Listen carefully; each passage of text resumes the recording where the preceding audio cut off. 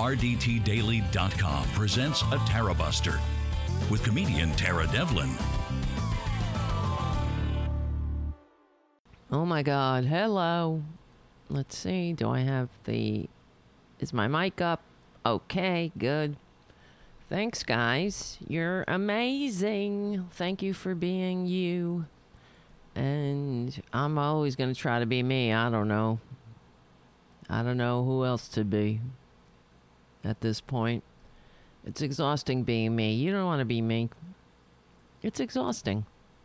It could be worse. I know. I could be a Trumpanzee. Ugh. Imagine being a Trumpanzee, having all of the mysteries of the universe, all of the people that had to, that got together throughout history, all over the world, to form you in this time, in this place, right here, right now. All of that energy, all the struggle that your ancestors went through, all the pain, the tears, I'm sure there were some assholes in there too. The fight, the survival. And just to become a Trumpanzee, that would be the worst thing to do with your human potential. That's why we say that Twitler is a waste of human DNA. It's so true. So, with that, we have an obligation to honor, I guess, our ancestors, normal people who want to make the world a better place. There's nothing wrong with that. That's why we're human beings. We could be other creatures that have high emotional intelligence, but don't have the ability to, let's say, I don't know, communicate as we do, or write songs, write poems, write articles for RDT Daily, get in front of a microphone and talk about injustice and try to make the world a better place. I think we have an obligation to that. Not every creature has a heart and a mind, but you can have a heart and a mind and still be a Trumpanzee. Then you have failed. Like, nobody fails worse than Twitler. He's a failure on every level. Spiritually, mentally, emotionally, and all of his useless, wasted DNA children. What have they ever brought to this planet? Nothing but pain, divisiveness, ugliness, selfishness. Yeah, I think we can do better than that, and we do. That's what they're afraid of. They're not in our league, you see. That's why they have tantrums like babies.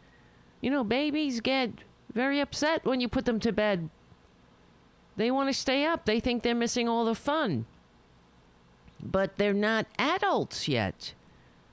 They can't hang out with the adults. They can't grasp it. So you put them to sleep, you say, okay, I'll see you in the morning. But that's like a Trumpanzee in a way. They're having a tantrum because the world is evolving without them. They have every opportunity to join us on the right side of history, on the correct side of history. They can be a human being anytime they feel like joining us. They have every opportunity. They have the same books. They have the same internet that we have. They have the ability to communicate. But they choose not to. They choose to, who the hell knows? I couldn't believe what I was watching when I saw them they had this MAGA on Memorial Day. Like, they give a shit Memorial Day. Like, they even paused for a second. You know, they all pretend to care about those who make the ultimate sacrifice for the thing that the Trumpanzees have. They have no ability to comprehend what it means to be an American. They think that means wearing an ugly red, white, and blue hoodie or something. You know, they can get away with wearing a hoodie because they're not black. Well, most of them. But I mean, I'm sure there are a few Trumpanzees that are have darker pigment. They're, you know, the pets, the human shields of the Trumpanzees, but they're mostly white. We know. We see the pictures. I mean, really. What the hell is that noise? I thought I heard Francis crying. It's like a mother hearing her baby cry. Francis! What? Oh, it's like a baby outside. That's what's happening. I don't know what the hell is going on. But, yeah, listening to these, or watching the Trumpanzees, what do they don't understand what it means to be an American. Now, you're talking about on Memorial Day, celebrate or honoring. You're not celebrating death. The Republicans think that's what they're doing. I know Trump thinks he's celebrating death because he likes death. He likes the way doctors run into death, like soldiers run into bullets. That's what he says. He's a disgusting sociopath. He doesn't have a piece of his brain. He's somebody who is developmentally disabled, and it's about time we all face this fact that he is incapable. I'm sick of everyone playing along. We're not playing along. That's what we're here for. We're here to pull the covers on these mother effers. Or over that. Or I mean, we're here to expose them. So, they talk about, on Memorial Day, they honor red, white, and blue. That's what they think. They're like babies, honoring colors. Look at all the colors I can make. They have absolutely no idea what they stand for, what it means to be an American.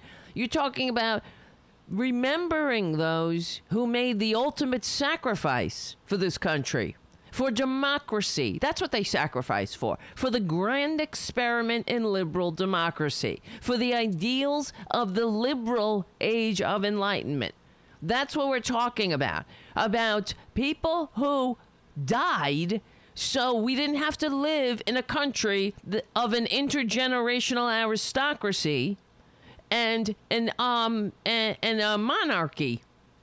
So that's what they died for government of, by, and for the people. They made the ultimate sacrifice, and these filthy, dumb, moronic, anti-American Trumpanzees can't even make a sacrifice of putting on a mask for a fellow American. That's how anti-American they are.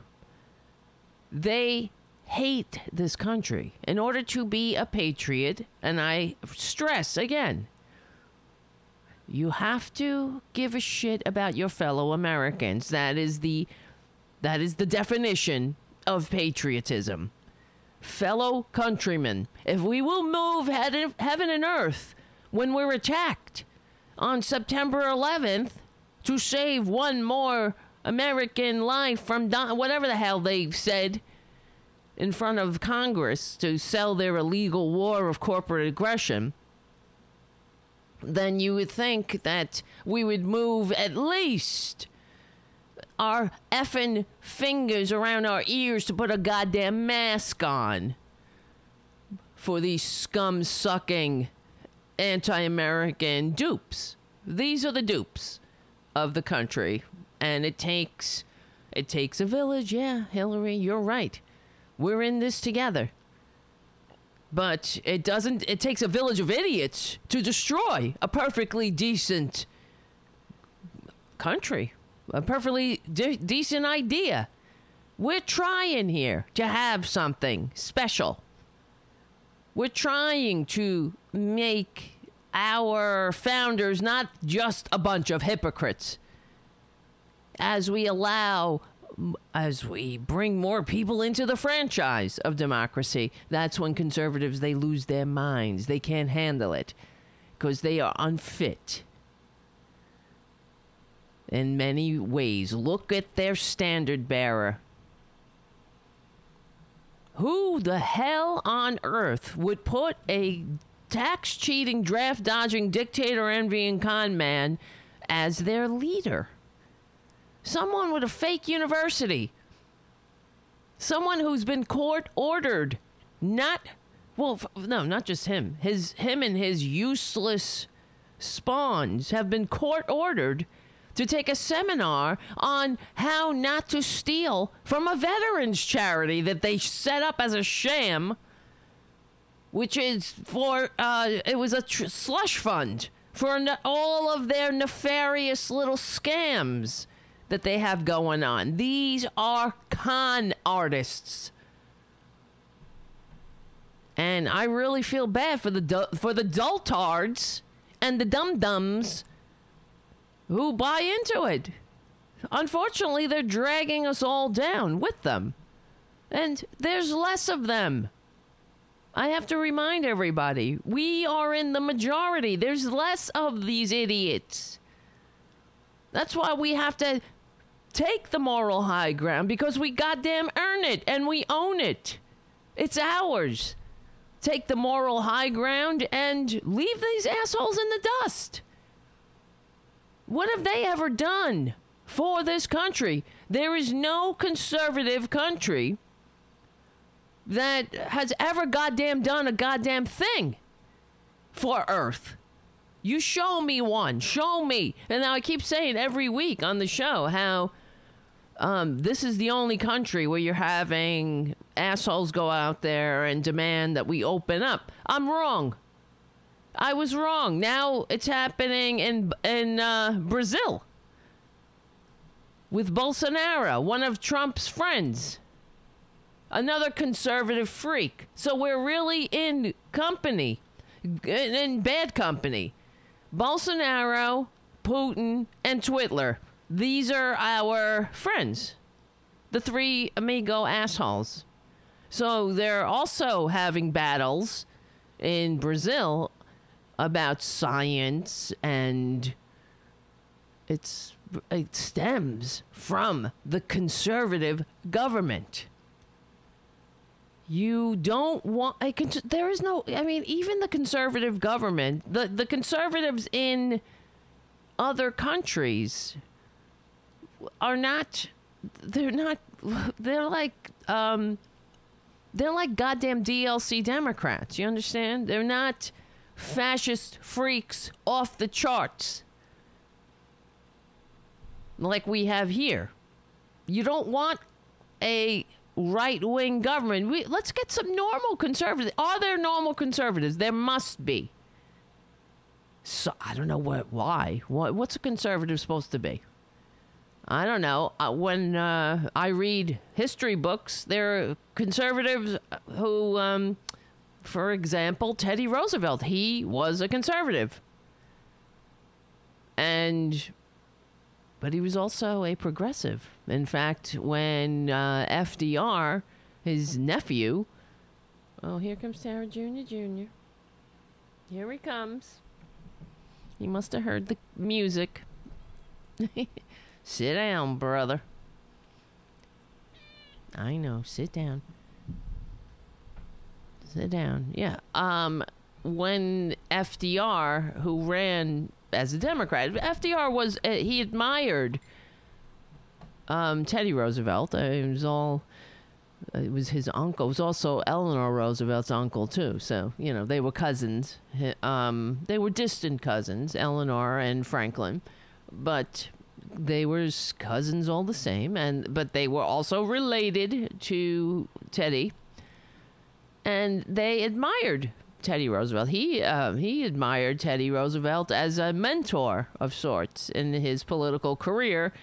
And when he said to his uncle, Teddy, that he was going, he's in politics, he's running, but he almost didn't want to tell him. He obviously had to tell him, but he felt some trepidation in telling him that he was going to run as a Democrat, not as a Republican. He's going to be a Democrat. And his uncle said, and Teddy Roosevelt said, as long as you are a progressive. Okay, what kind of Republican would ever say that today? He said, or something like that. I know you'll be a progressive, or something along those lines. Because that was the most important. Because there used to be progressive Republicans. There used to be liberal Republicans. Now they don't exist. Not in this Republican Party. Whatever they've done to this Republican Party it's Trump's party. Whoops. I'm dropping things. And good. I'm glad he destroyed it. He did us a favor. We could have been dragging this shit on for years and generations without people seeing the light. They still refuse to see the light. Many people still refuse. We know that. I've been saying this for years. We've been talking about this. I was talking to Mike Malloy about this and Bob Kincaid. How the Republican Party is irredeemable. And how in every Republican chest beats the heart of fascism. It's the truth. You take right-wing Republicanism, you take it to its extreme, you will get Nazism. You'll get Hitler. Now we got Twitler, and we're hanging by a thread. And while I spent the weekend, yesterday I took the day off. I was going to do a show yesterday.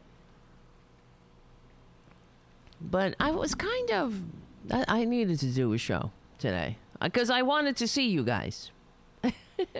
Even though I know I'm very bright here. This I got to get a better light in here. Let me see. Maybe if I shut this light off. I wish I could make it lower somehow. Let's see. Light. See, it's getting brighter.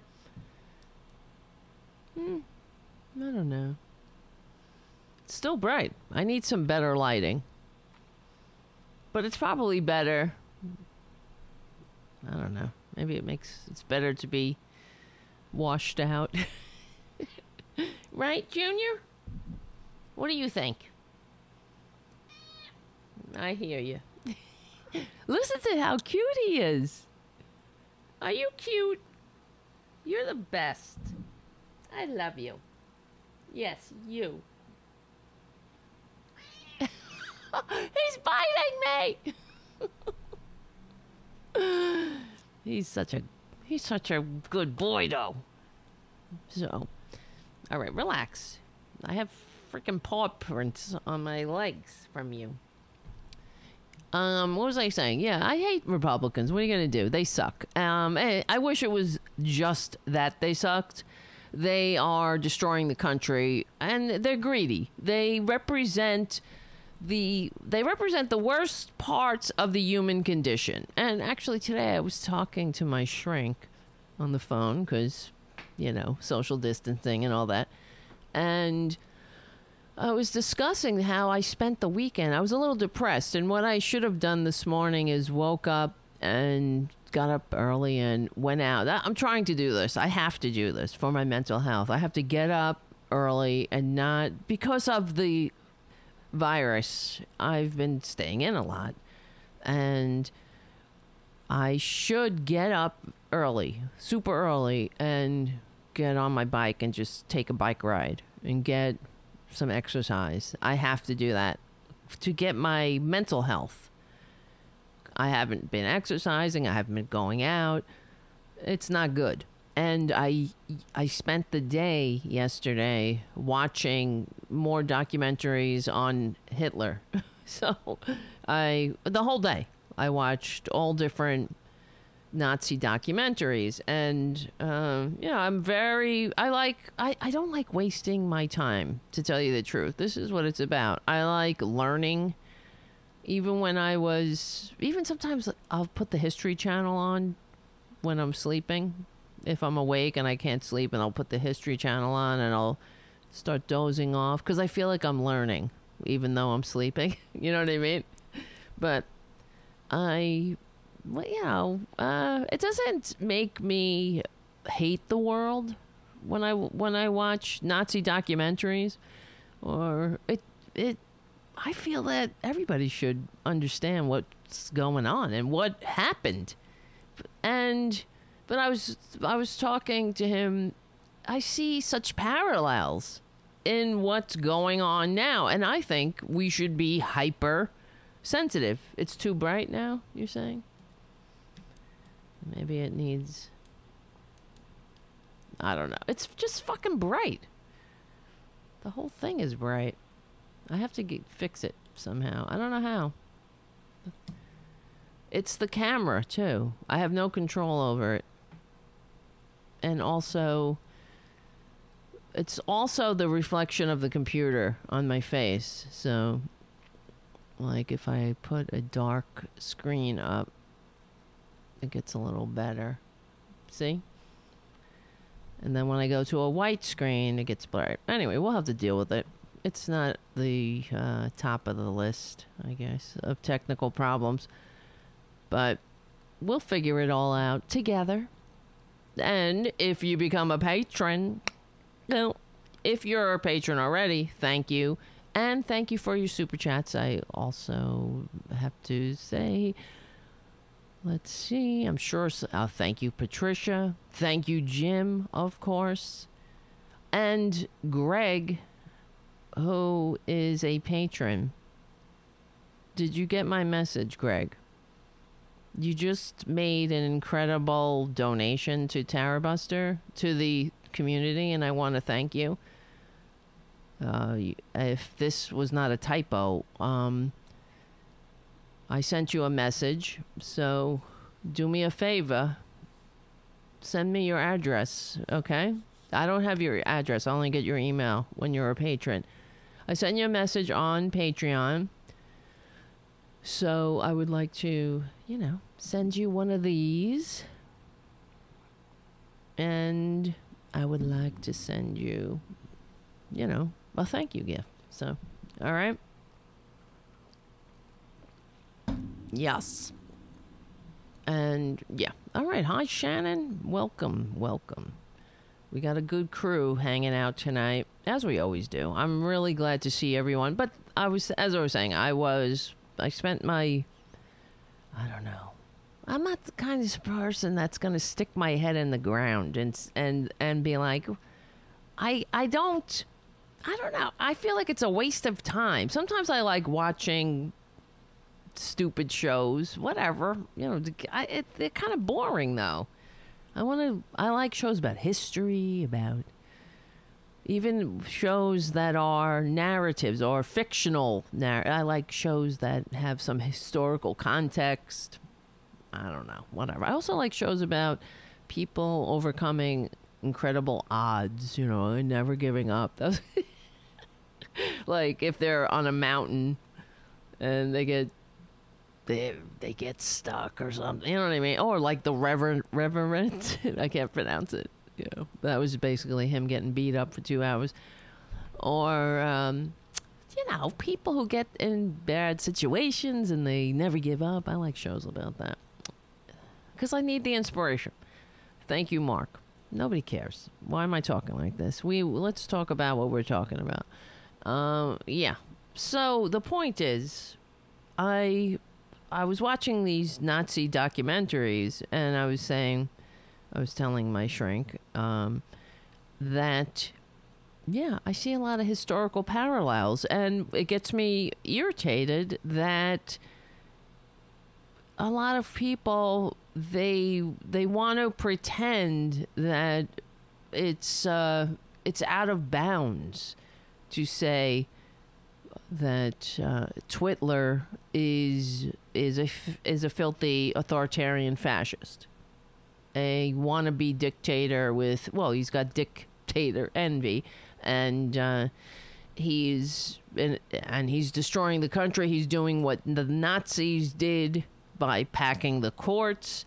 That Mitch McConnell is the gravedigger of American democracy, as Christopher Browning, World War II historian, notes. Of course. Why wouldn't you? And then, well, here's the thing I was saying, because we've talked about this before. Godwin's law. I hate that. There is no Godwin's law. It's bullshit. And to me, it is offensive because you're negating the suffering of history. All the people who, or the lessons of history. All the people who suffered and died in the Nazi regime under fascist oppression. Oh, we can't talk about that? That's just too far out of bounds? Please. We got fascists alive and marching in the streets of America. There are fascists. There are people who survived concentration camps that are still alive. The kids of the children of these Nazis are still alive. So what, have we come this far? No, in fact, we've backpedaled. And that's why it's terrible to not learn history's lessons. We need to be goddamn hyper alert to anything that even whiffs, smells, has a goddamn lingering scent of fascism. That's how they have taken hold. You know what I mean? By our refusal to see the lessons of history staring us right in the face, for Christ's sakes. No, I didn't get your message back, Greg. Oh, good, but you at least, all right, that's fine. If you're on the you're on Discord, so you can just direct message me with your address. All right. So, all right, not to get sidetracked on everything. But here we are. Right now, this whole earth is, we are noticing a trend, which is right-wingers are getting a foothold, and democracies are struggling all around the globe, especially thanks to the United States. Yes, as Mark says, fascists are all around us, and they don't even realize it, too. You goddamn know that if this was 1929 Germany, who would be wearing a brown shirt? That all those red hat wearing MAGA morons, they'd be the ones. They would be in the German-American Bund. Well, if this was Germany, they would be the goddamn fascists. They would be in the Nazis. There's no doubt. Absolutely no doubt. Make Germany great again. It's the same goddamn language. They all use the same tactics.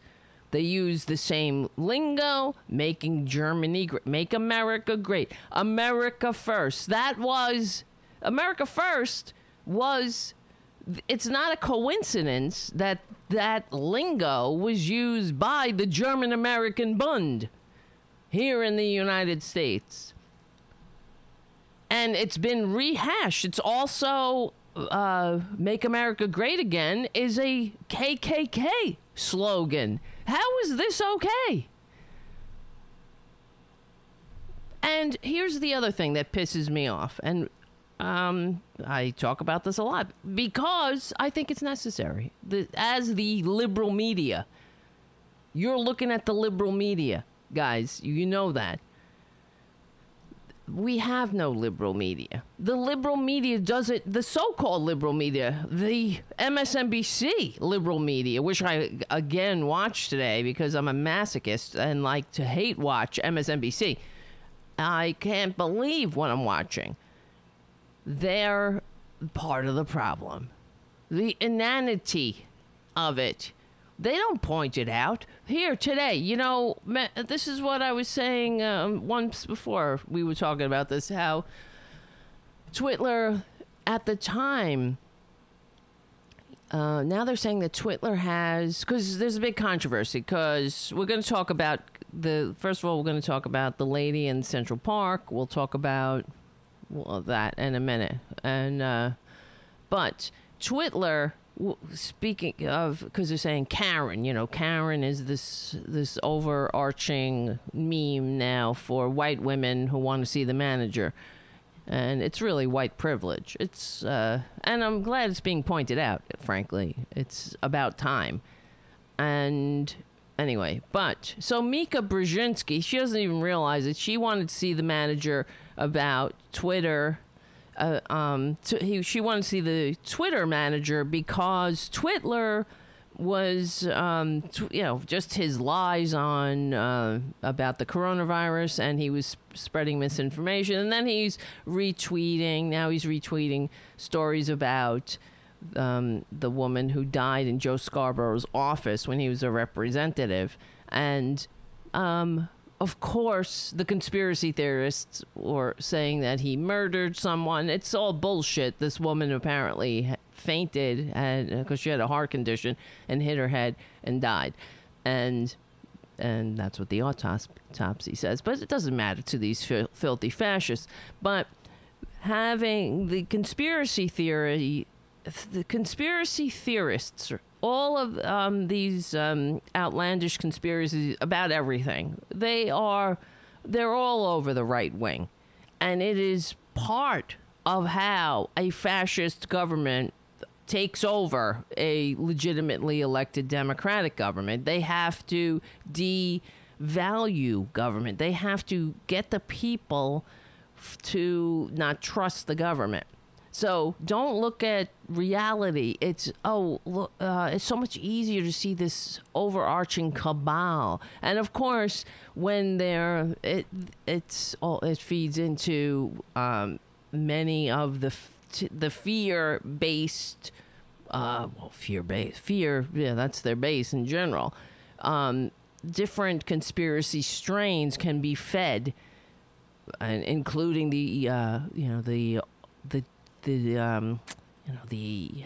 how Jews control the world or whatever it might be, right? So it all they get many bangs for their buck with sowing this kind of these conspiracy theories. Anyway, so Twitler, Mika wanted to see the manager, and now Twitter did they take the tweet down? I think they might have. Because the man who is this woman's widow, he asked Twitter to take this down. And Donald Trump Jr., being a filthy, disgusting spawn of Satan, who is also a demon and has no redeeming qualities in any sense, and wants Daddy to love him, he retweeted these conspiracy theories. And so the man who is this woman's widow asked Twitter to take it down. And anyway, during the reports on what's happening, right, with Twitter, they kept referring to Donald Trump's 80 million followers. All right.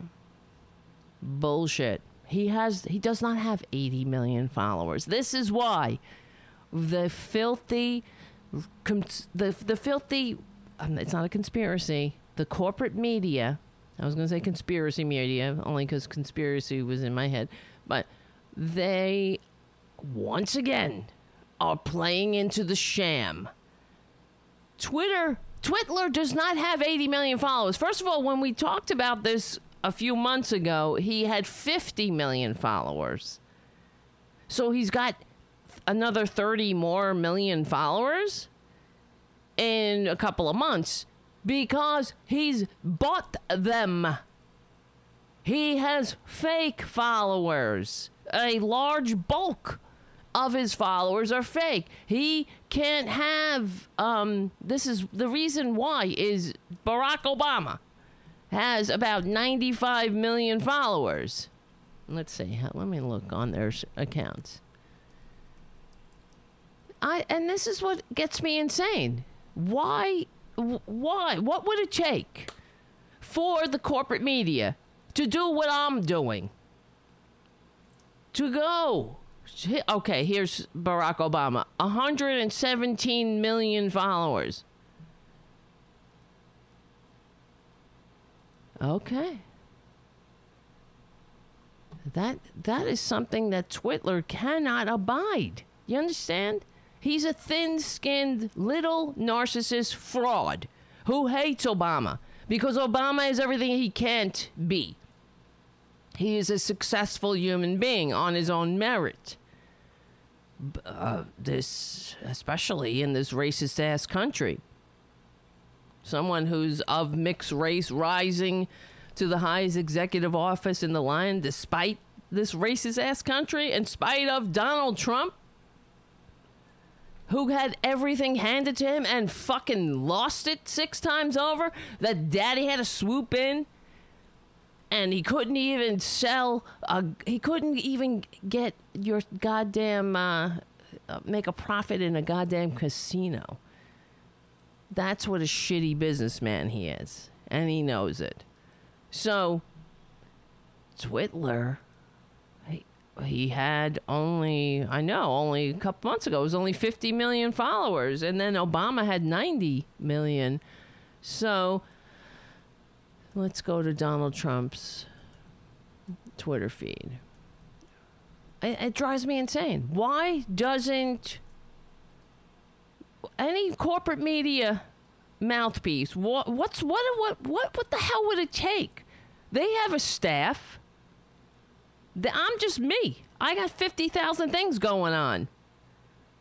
I can barely find time to tweet myself. So they have producers, they have writers. Get somebody on it. Do some research.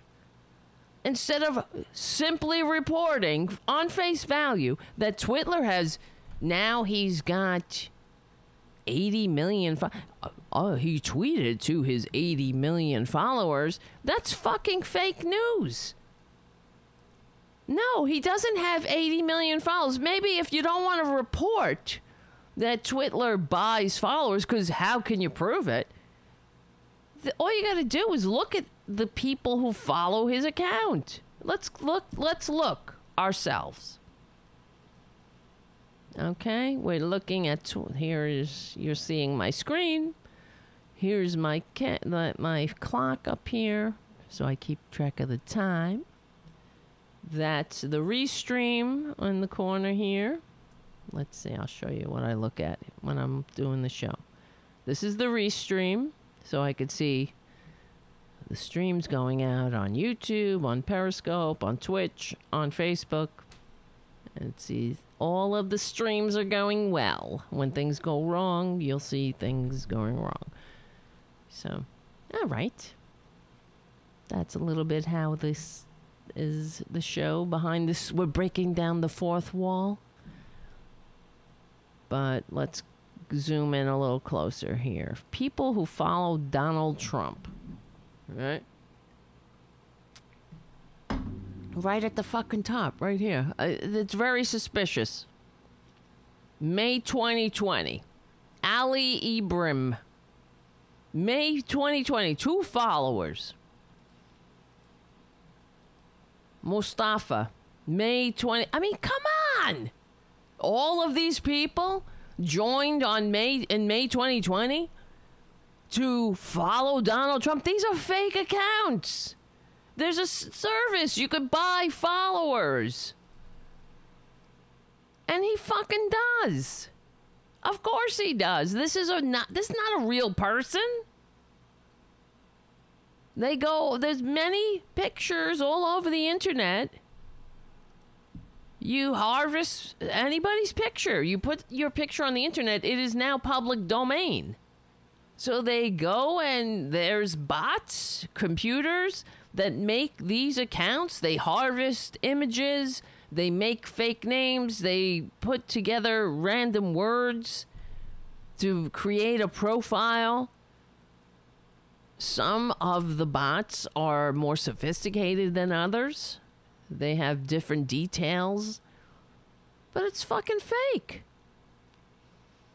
It's not real. And I'm not saying all of them are fake. Look, May 2020. I'm only in the first 6 at the top here. Don't you think it would be real? Let me see my own followers. I only have 5,000. Well, this is a March 2020 person, Ophelia. I don't know this person.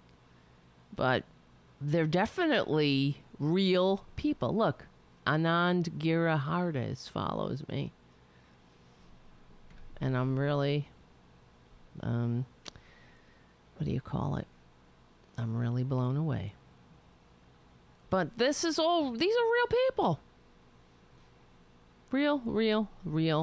With avatars, little sayings about themselves. You see? Not Twitler. Let's go back to Twitler. Look, and there's me and Tara Jr. in my profile picture, laying in bed together, watching television. Unbelievable. Let's go back to Donald Trump's followers. I don't understand, you see, why they don't do that. Why the corporate media does not do the research. Look at these fake ass accounts. This might be a real account. Let's see. Translate bio. Records contemporary. I also wrote a note as curator. This is some, I don't know if this is Chinese. This looks like a real account. Joined 2011. Okay, there's one. One of all of the top 8 that we've been through. 0 followers. Joined May 2020. This might be real.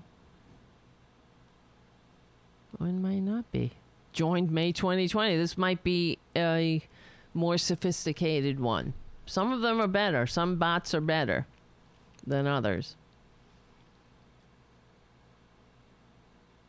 This is probably real. Joined in 2011. But, you know, look, May 2020. All of these, the top, April 2020. April 2020. Come on. You see what I'm doing here? They don't... What? Why wouldn't this be a story? Does Donald Trump buy Twitter followers? Is he that petty and stupid? Imagine if Barack Obama, as the president, bought followers. That would be a story. Who's paying for this? Is this being... Who and why? Why would you need to? Why does he care? Why? You know why he cares? Because he sees Barack Obama has 100 million and he can't handle that. And you're not going to get to... How do you get to another 30 million in 3 months? A lot of people, they're not following him. Look, May 2020, another one. And this is definitely one of these Russian bot accounts. That's the other thing. When you're online arguing with you could be arguing with someone, a right-winger. You could be arguing with a troll, a right-wing troll. And there are accounts. It's a thing in Russia. It's part of their psyops against the United States. They're not stupid. They are dividing and conquering this country eagerly. There's been studies and we not just studies but stories on the corporate media. I think we watched one of these. Let me see if I still have it. because there was a story about in the 2016 campaign how this a lot of these pro-Trump accounts were Russian. They originated in Russia. They're Russian psyops operations that were funded by Russian intelligence. Of course, it makes perfect sense. That's what they're doing. They see how easy it is to get in here and tickle the racist funny bones of the dum-dums. And they did a story, and this woman she was involved with one of these pro-Trump Facebook groups, and they said to her, no, do you realize that this group is funded by the Russian, I don't know, what is it called? It's not the KGB anymore. And she said, no, it's fake news. Oh, here, let me see. I think I have it here. BS. She may well be one of the unwitting Americans, Trump supporters who helped the Russian internet trolls infiltrate U.S. communities by spreading Russian-made messages without knowing it. But Lauren Goldfarb, who still runs the Team Trump Broward Facebook page, thinks that's all BS, right down to the timing of when Robert Mueller decided to release his indictments. I think it's a cover-up. That's my opinion. They're covering up for their blunder on the shooting that was done at the high school. One group the Russians operated under was called Being Patriotic, calling themselves an online community. They were actually Russian internet trolls. Being patriotic. You see what they're doing to us? Fucking divide and conquer. It's tearing us apart.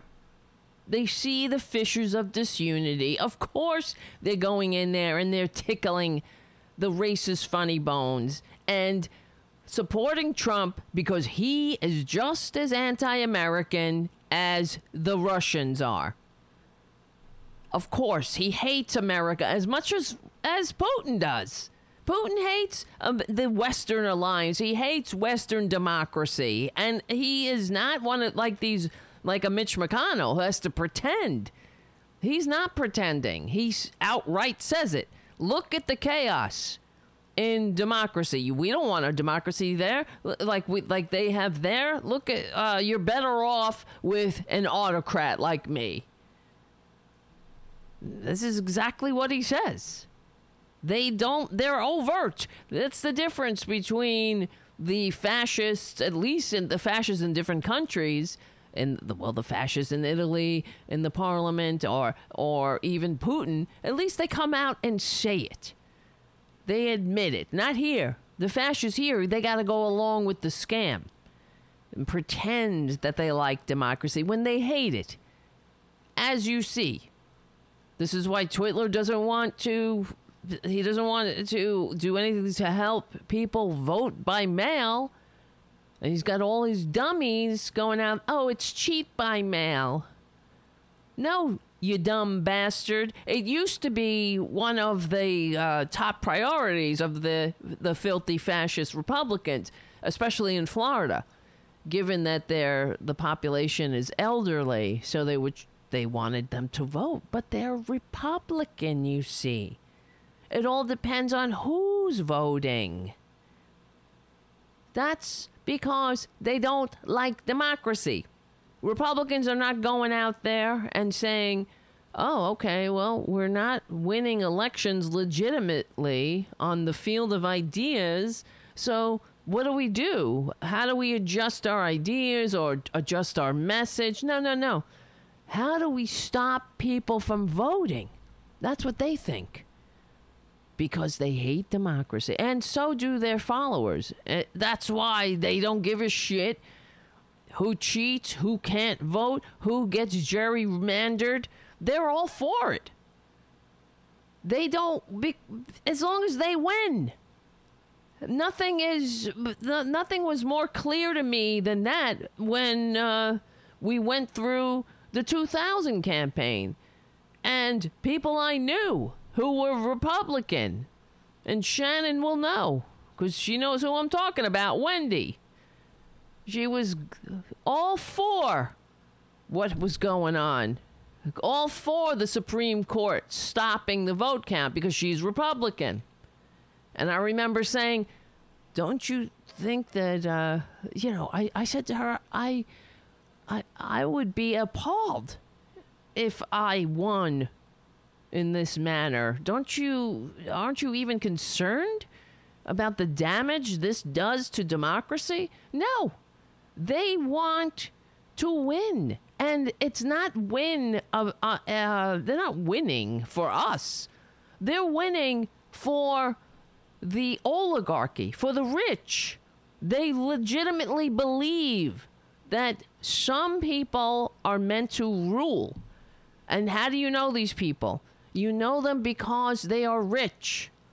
The rich white landowners, just like when the founders rebelled, there was the conservative faction that wanted only rich white landowners to have any say in government. This whole thing has been a progressive initiative. We have always had to overcome the conservative, what's the word? The penchant to drag us back to the system that the founders escaped. They like that system, especially when we get more egalitarian, when we actually have a more functioning democracy that works for all. If that happens, no, they can't handle it. That's why you have to, that's why you got to keep going without them. And they'll come kicking and screaming. And, well, honestly, as I was saying this, I was thinking, this is why they have the corporate media. They're not going to go quietly. Yes, and Al Gore, Andrea on the chat, Al Gore acquiesced. That's another thing. The Democrats are too easily swayed. They too easily roll over. And because we understand they're not these right-wing Democrats, these conservative Democrats are part of the problem. Therefore, they really are they're like the sane Republicans. Now, they're not even sane. Whatever. I'm trying to be nice there, really. Are they? They're not the FDR Democratic Party. That's for sure. I'm still asking. Every week I ask. Every time we do a show. Tell me what it means to be a Democrat. If you're a DLC Democrat, what does that mean? What do you stand for? They stand for, a nicer kind of corporate state. One that's a little less, it's a little less abusive. It's not racist overtly. It's not, it's nicer to people. It gives you a subsidy. It gives some people a subsidy. That's how they like it. They don't like true egalitarian democracy. That's why then when Bernie says things about, in Scandinavian countries, you would think that a functioning democracy, people who are mature would say, oh, wow, that's working over there. And since we want a functioning democracy that works for all, let's adopt those ideas. Let's ensure that we have boards of directors in each company that include workers, representations of the working of those who are actually doing the labor. You have to have those representatives on your board. This is what they have in not just in Scandinavia, in Germany. It's a successful way for the working class to have a seat at the table. But here, it's proposed, and it sounds like the communist takeover they've come to burn down the Reichstag, right? When it's nothing but democracy. You can't have a functioning democracy and a middle class that is less than 50% of the population. That's just the bottom line. So, all right. So anything less than doing the policy, than enacting and proposing and enacting and fighting for the policies that enable a functioning democracy is not helpful. You're not helping. Like when during the last show we played that challenger to AOC, and she's talking about how AOC is not a Democrat.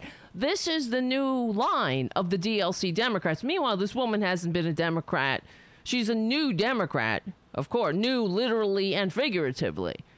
She just recently joined the Democratic Party to challenge AOC, and she's full of shit. She's a goddamn Republican using Republican talking points. But these fake ass DLC Democrats, their new battle cry, and Joe Biden uses it, is I'm a real Democrat. You're not a real Democrat. So when we propose the Democratic policies, FDR Democratic policies that built the middle class, that gave the American working class a seat at the table, that still keep millions of Americans out of poverty, they charge us with not being real Democrats. Well, I turned that around.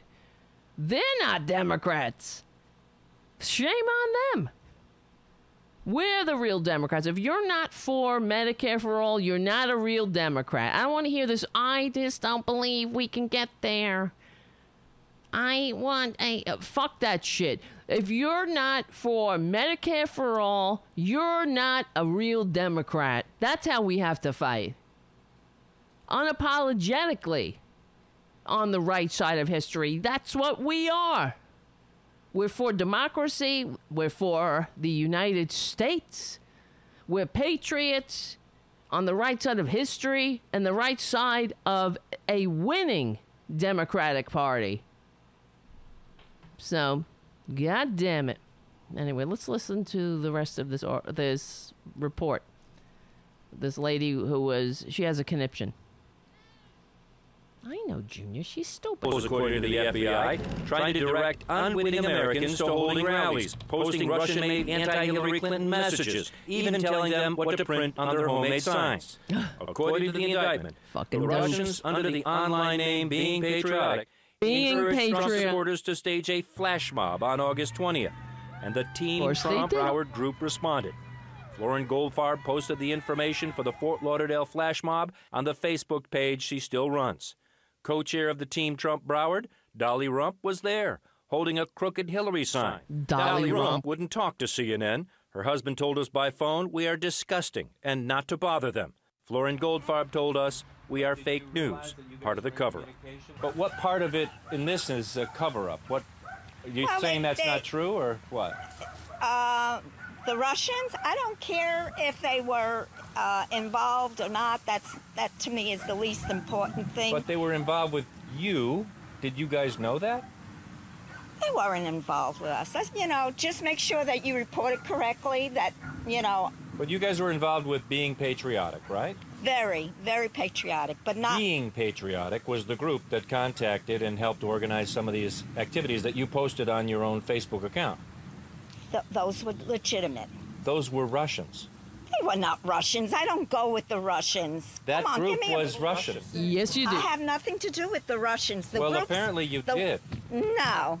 Even though the indictment says the Russians organized the rally, Ms. Goldfarb says she never communicated with any Russians, and no one at any of her events were anything but Americans for Trump. The Russians, pretending to be Trump organizers, also reached out to Harry Miller in Boynton Beach, Florida, paying him to build a cage large enough to hold an actress depicting Clinton in prison uniform.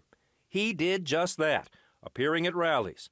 On Friday, Miller, who now lives in Pennsylvania, tweeted, "This is the cage the Russians paid for." By phone, he says he learned about his unwitting involvement from the FBI and now believes it was Russians who called him on the phone, paid him between $500 to $1,000 to build his cage. How could you be embarrassed? They had that beautiful website. They very supportive of the candidates.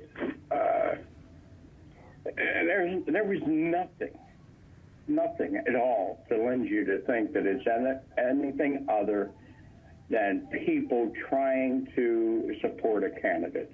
The Russians weren't just recruiting unwitting Trump supporters. As CNN reported last October, a group calling itself Black Fist turned out to be Russians, trying to infiltrate black communities and seed social unrest.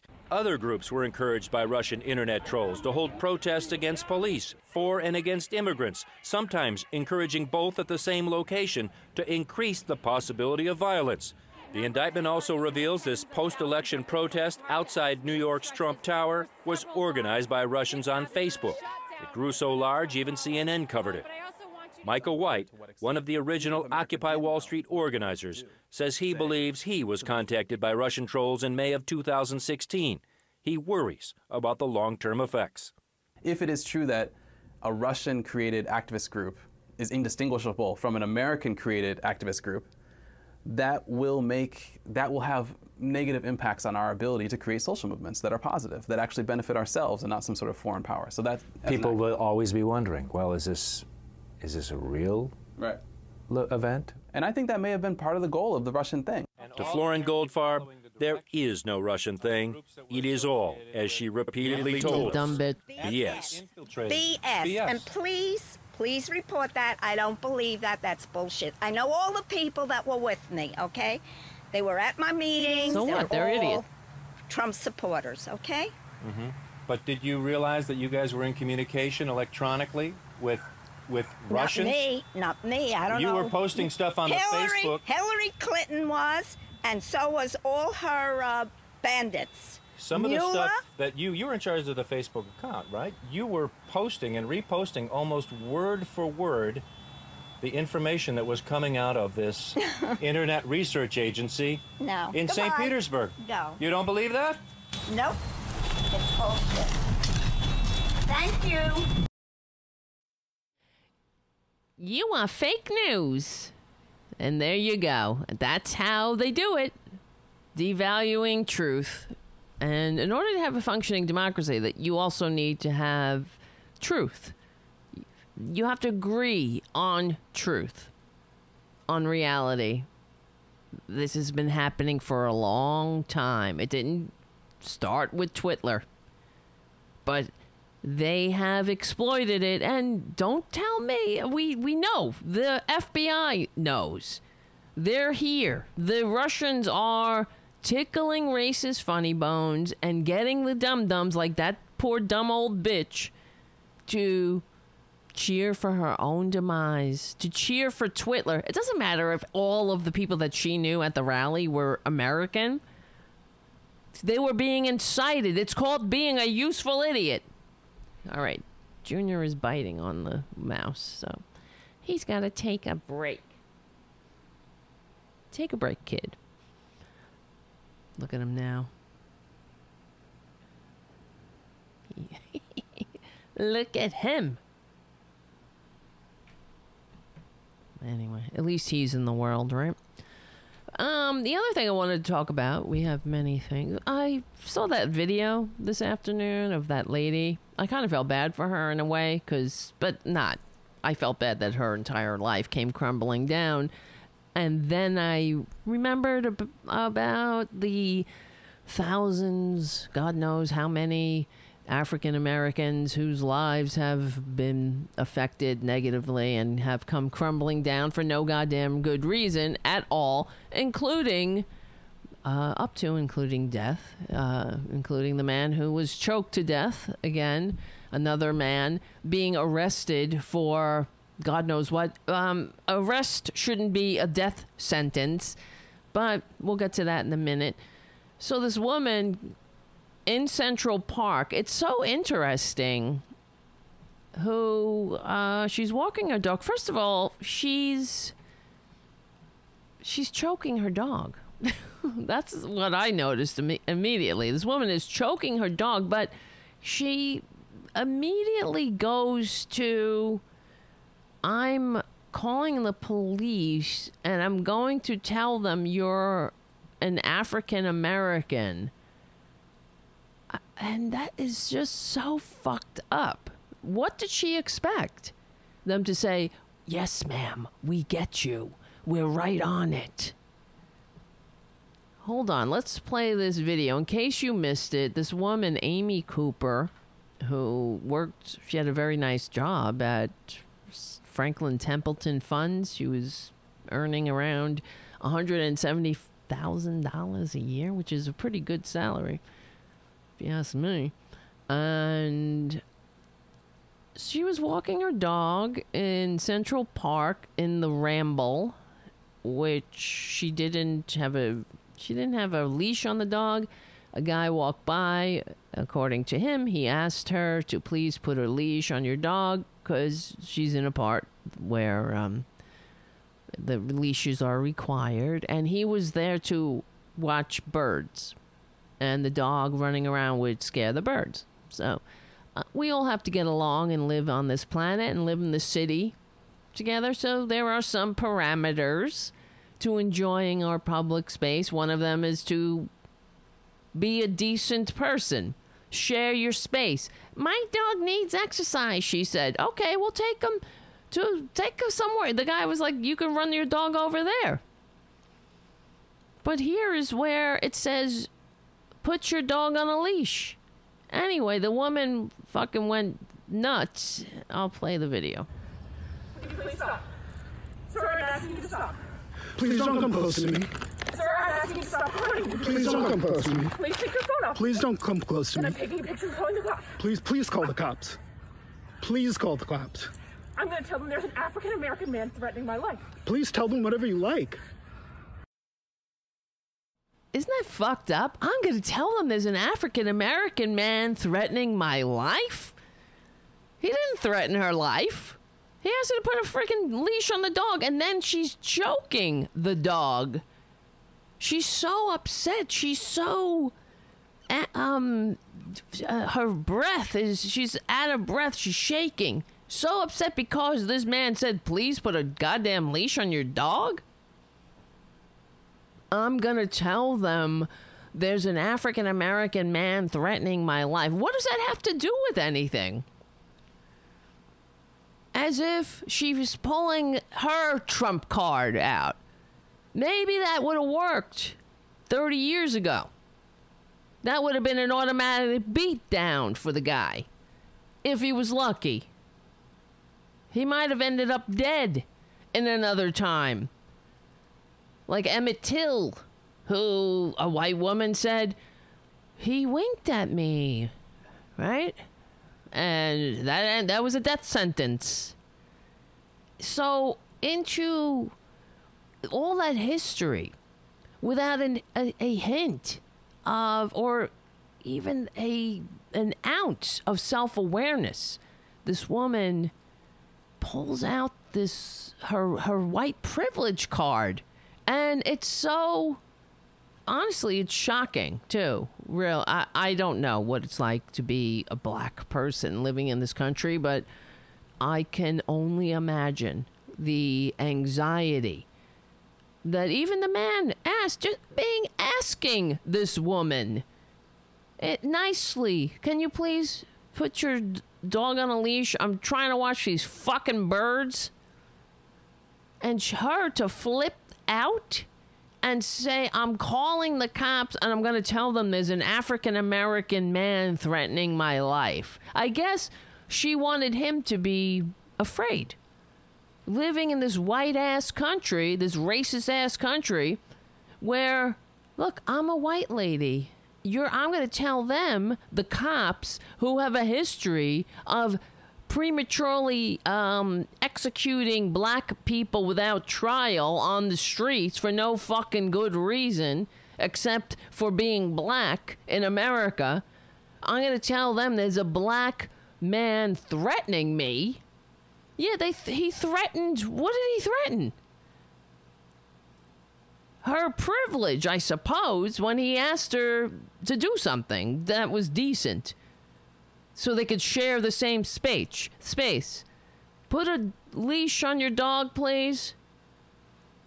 And the dog is literally choking. She's so upset. She loves her dog so much. As an animal advocate, I watched this video and I was like, she's also choking her dog. The poor dog can't. She's dragging him around. He can't breathe. She's dragging the dog by his neck. Apparently, she lost her dog too. She got the dog from a rescue, a Cocker Spaniel rescue. They took the dog back. But let's continue with the video. I couldn't believe what I was watching. Look at that dog, too. Excuse me? The poor dog is like unable to breathe. He's twisting in the wind. He's gasping, trying to get free. There's a man, an African American. He has a bicycle helmet. Okay. And what the fuck is he doing? Watching birds while black. Me and my dog. He's threatening me and my dog. What? He's threatening you with being a human being? Try to be a fucking human. I'm sorry, lady. Threatening me and my dog. There is an African American man. I am in Central Park. He is. It's beyond belief. I mean, no, it's not beyond belief. I'm sorry. It's unreal. And she lives in New York City. That's the other thing. It's a diverse city. You should know better, lady. But I guess when you're, I don't know, that's the first thing you go to? I'm calling the cops. I'm going to test the way she said it to him, too. It's like he was supposed to be afraid of that. I'm going to tell them there's an African American man threatening my life. Okay. Go right ahead. Tell them anything you want. I'm going to tell them that. Wait till they get you. It's insane. This is where we live. I know everybody's on edge because of this effing coronavirus, but all the lady had to do was say, oh, I'm sorry, I didn't see anybody else here. Boom. Put the goddamn leash on the dog. Good night. Enjoy the goddamn birds. Enjoy looking at the birds. But breathless. Watching her fucking choke her dog, too, within an inch of his life about this. Why would you go there? There's no need for it, either. But let's continue.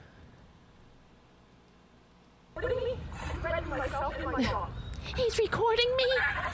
And the dog is yelping in pain because the fucking lady won't let him breathe.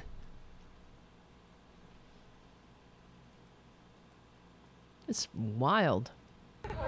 He's recording me and threatening myself and my dog. It's gross. I'm sorry, I can't hear you. I'm being threatened by a man in the ramble. Please stop talking immediately. It's fucking crazy. I'm being threatened. The pain and anguish in her voice. He's not doing anything. He's standing there. How do you act? Like, if you're a black man in this country watching this fucking woman lose her shit, screaming, if you listen to that on 911 or something, you think somebody was attacking her. He's just standing there. It's crazy. I'm sorry, I can't talk right now. There's an African-American man he's attacking me. When the dog, somebody better get in there and rescue that goddamn dog. I'm being attacked. An African-American uses a bicycle. He's recording me and threatening me and my dog. Threatening her? An African-American man. I'm in Central Park. He is recording. How many times did she say African-American? I guess she thinks she's not being racist if she says African-American. She really wanted to say, something else. Threatening myself and my dog. threatening my dog. There's nobody who is endangering your dog but you, lady.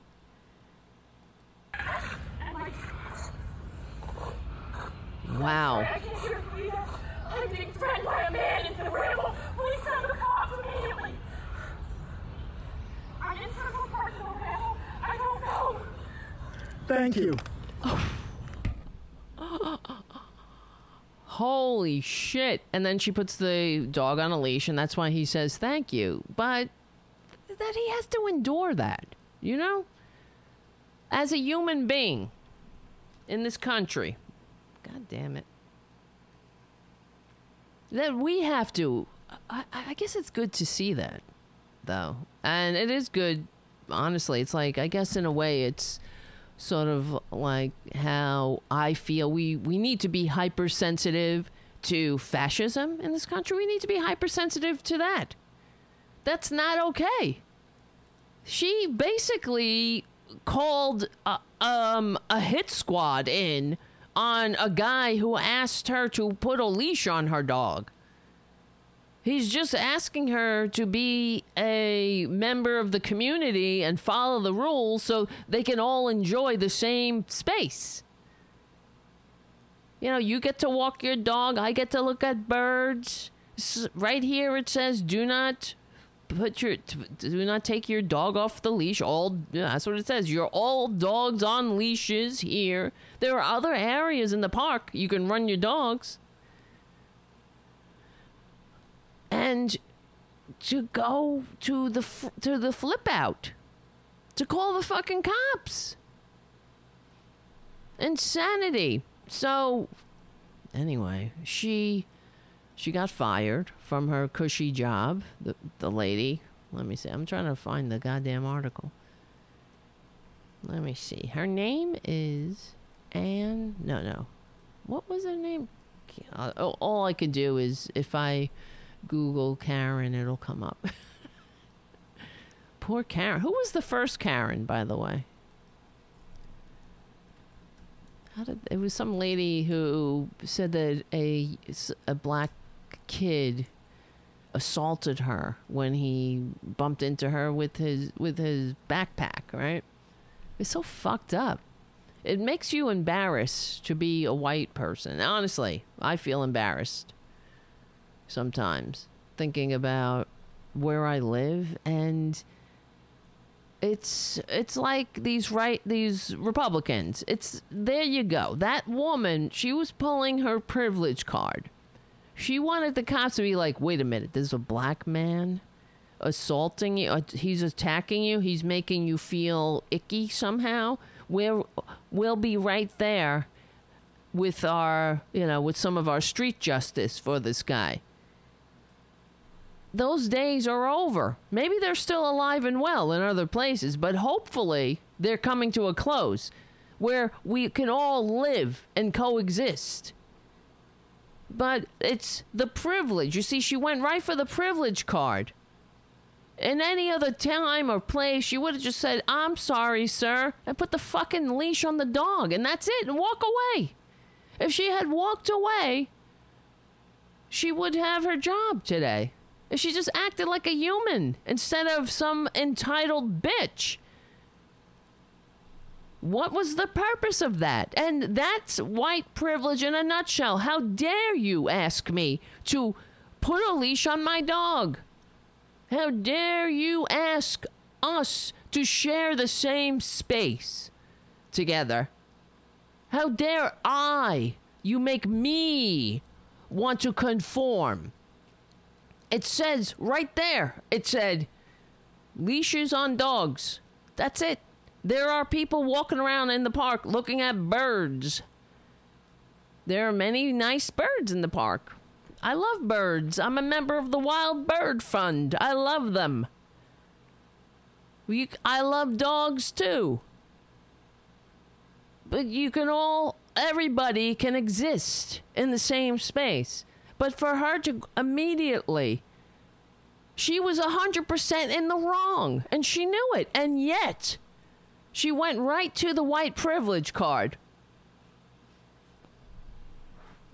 I'm calling the cops. And just that whole statement. I'm calling the cops and I'm going to tell them there's an African-American man threatening me. She wanted him to be afraid. He's not supposed to question her. He didn't even question her. He said, ma'am, can you please put a leash on your dog? I'm watching birds. The birds are being scared by the dog. Running around here, right in this area. That's where we like to watch the birds. When there's a fucking dog running around, they hide. The birds don't like it. You can walk your dog where it says, here, walk your goddamn dog. You can walk your dog anywhere, just not off a leash. There's, people decided in the park, there's a whole community that got together. They were like, okay, here is where we're going to put the leashes on dogs. Here's where you can run your dogs. Here's where birds are. Here's where people can walk. Here's where you can ride your bikes. There's fucking little regulations in the park. It ain't just a goddamn free-for-all. The regulations are there so we can all enjoy the park. Don't litter. Don't act like an asshole.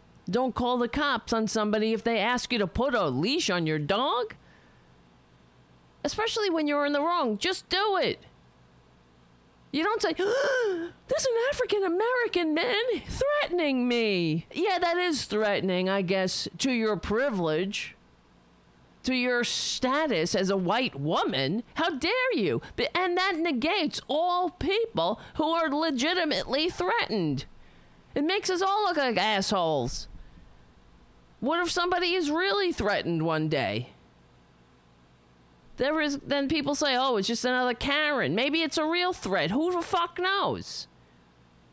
But everybody who abuses the system, and that's what white privilege is.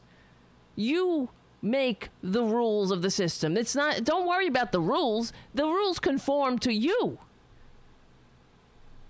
It's about get in your place. How dare this man question me? How dare he tell me to inconvenience myself by putting a leash on my dog? I'm enjoying right here. This is me town over here.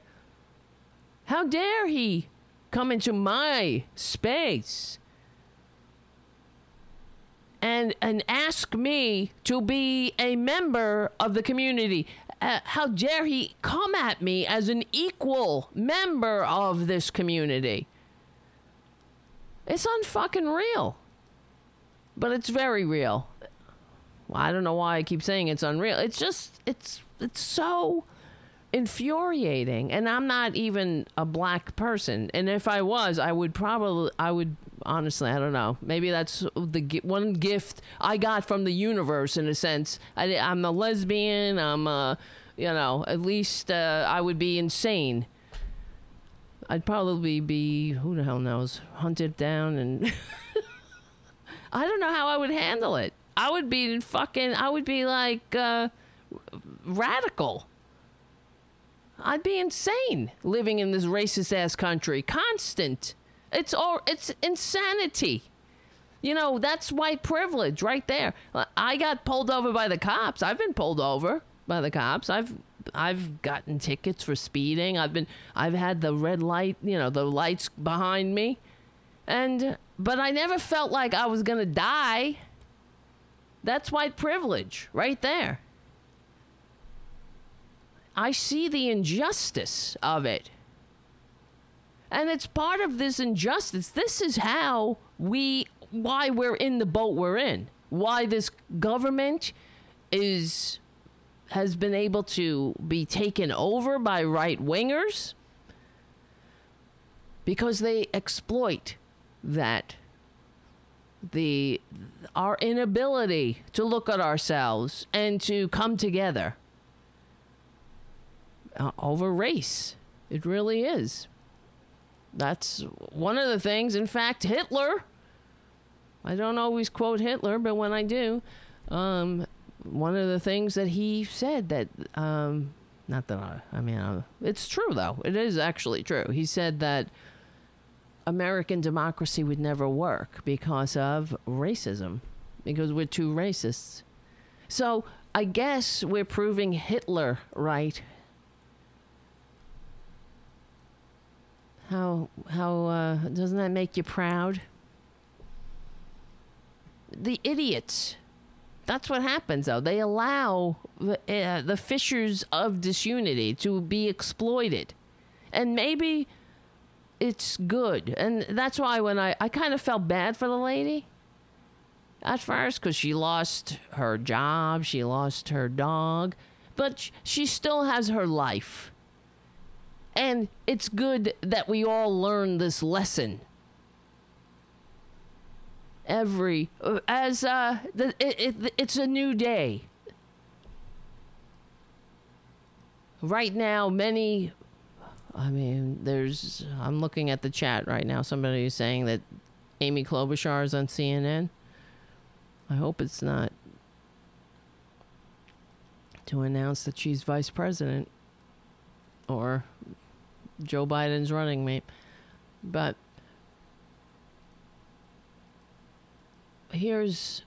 speaking of racism, okay, I said to myself, I felt bad. The lady lost her whole life over being a stupid bitch. But she didn't lose her life. She's still alive. She has a shot still. Unlike George Floyd, another African American in this country who's been murdered by the cops. Is that his name, actually? Floyd? Yeah, George Floyd. Unbelievable. Well, not unbelievable. This is a very upsetting video. If those who don't want to watch, I understand. I'm going to play it right now, but I think it's important to see.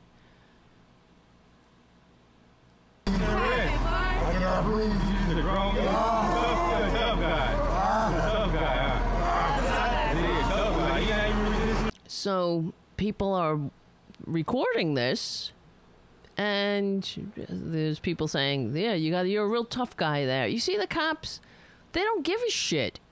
They're stepping on this guy's neck. They have a knee on his neck. And he's saying, I can't breathe. What kind of shit is that?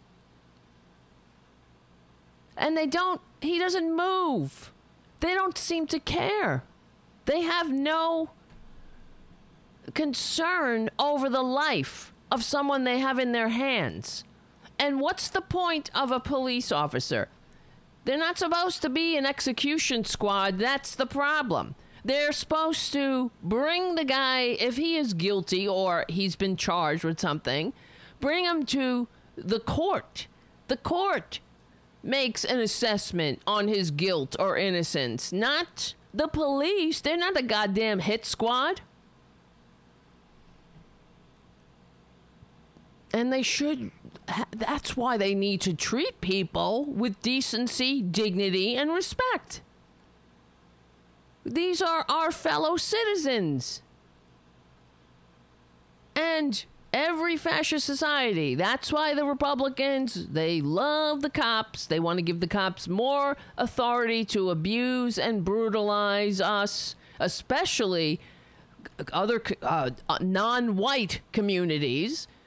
That keeps the racism going. It keeps the division. Keeps us nice and divided and fighting amongst each other. Lest any white people wake up and say, this is fucked up. They like that it's racially divided, white people against black people. They like that the coronavirus, well, right-wingers like that coronavirus is hitting African American communities harder than it's hitting in the white communities. So these racist assholes, they think they're immune. The only reason it's hitting African Americans more because of the racism in general, the kinds of jobs that people have that they have to go to work when they're sick.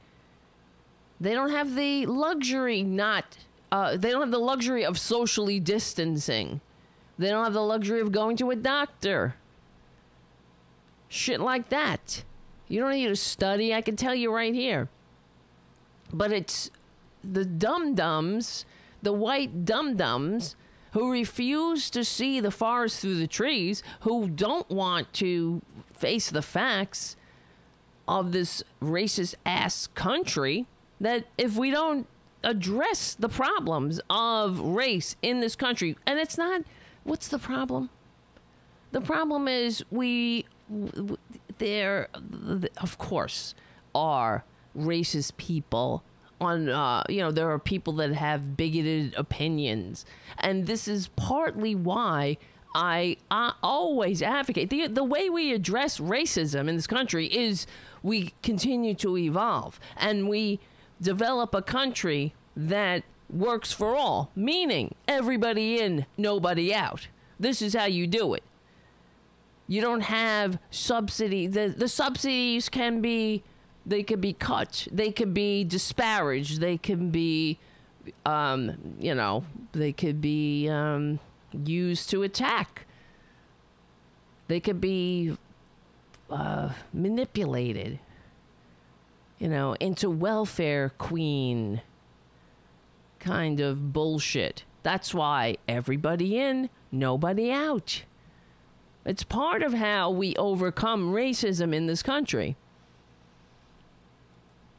In my opinion, you have a system that works for all, whether you're black, white, whatever the hell. Everybody in, nobody out. That's the only American way.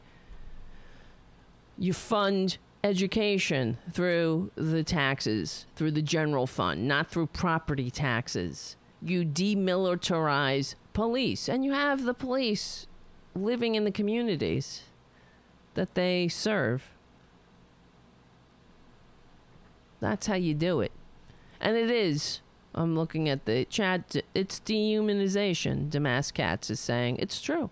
How do you sit on somebody's neck while they're saying, I can't breathe, and you don't move? You say, if you're fucking sitting on somebody's neck and they're saying, I can't breathe, you say, I'm sorry, excuse me, I didn't mean it. You don't keep your knee there for 8 minutes. And then the guy stops moving. They murdered this person in front of a crowd while the people were saying, the guy's not moving, you fucking goon. Can't hold no just sitting there. How long I gotta hold him down? I don't do drugs, kids. I can't breathe. Nah, you don't gotta put on. Right. He is human, bro. His nose is bleeding. You can put him in the car. That's a bum ass shit. That's a bum ass shit, bro. He's saying, I don't know if you can hear the crowd. They're saying he's human. You could put him in the car. We tried that for 10 minutes. Oh, well, let's fucking murder him then. Kill him then. We tried that for 10 minutes? So sit on his neck till he dies. You weak-ass dumb fuckers. So when I felt that twinge of for Karen, for the latest Karen in Central Park, I immediately no. I feel outrage. It's all connected. You don't dehumanize. This country is suffering from racism. It's rotting from the inside out, all over, from sea to shining sea.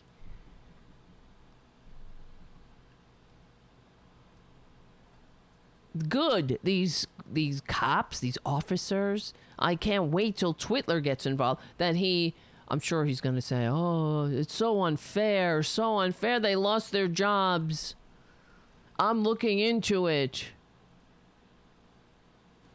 Because he's got to have white cops murdering black people in the streets. It's part of how they control. They have to have the cops.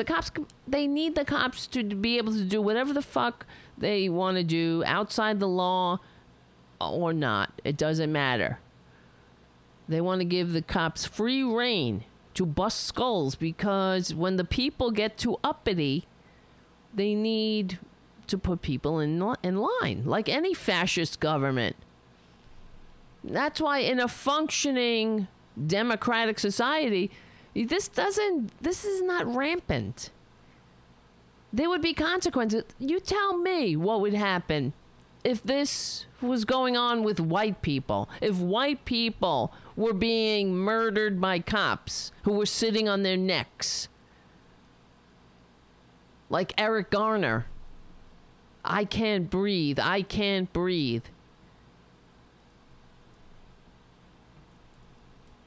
How about this fucking guy? I wonder what he would... I'm sure he likes breathing.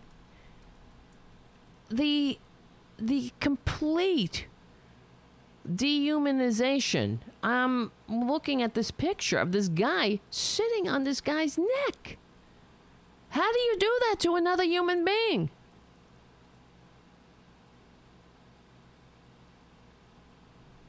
How do you sit on someone's neck and fucking just sit there looking at people like this is your job? Again, I can't breathe. I can't breathe. Then you fucking move. Oh, we tried putting him in the car. Now he's got to die? Please, please, please, he says. I can't breathe. My stomach hurts. My neck hurts. Please, please, I can't breathe. The human being pleading for his life, and this fucking goon is standing on his neck with his kneeing him in the neck.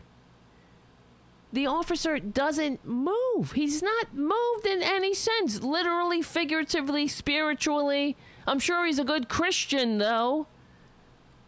He's just doing his job. People are standing there. They're saying, he's human. He's not moving. What the fuck is wrong with you? Unbelievable. That's some bum ass shit, bro. Y'all know that. You don't gotta sit there with your knee on his neck, bro. And the guy, the bystander's going, you don't have to sit there with your knee on his neck. No, he doesn't. He's subdued. He's laying on the ground. Why do you have a knee on your neck? This is fascism right here. This is how it happens. This is how it goes. Cops treating the community like nothing, like less than animals.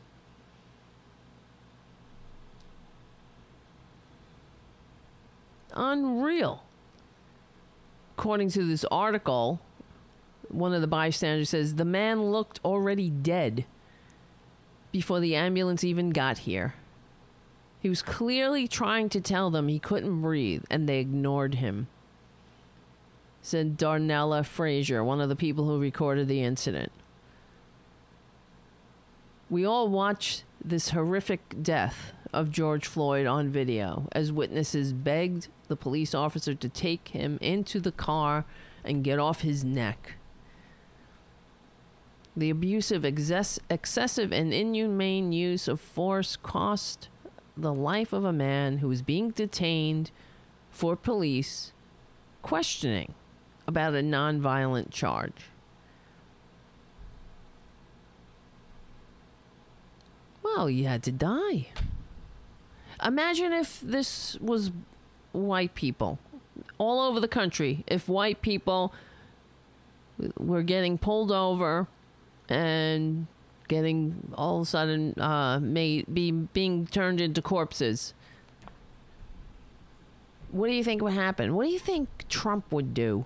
And Republicans? They wouldn't stand for it. That's how you know it's racist.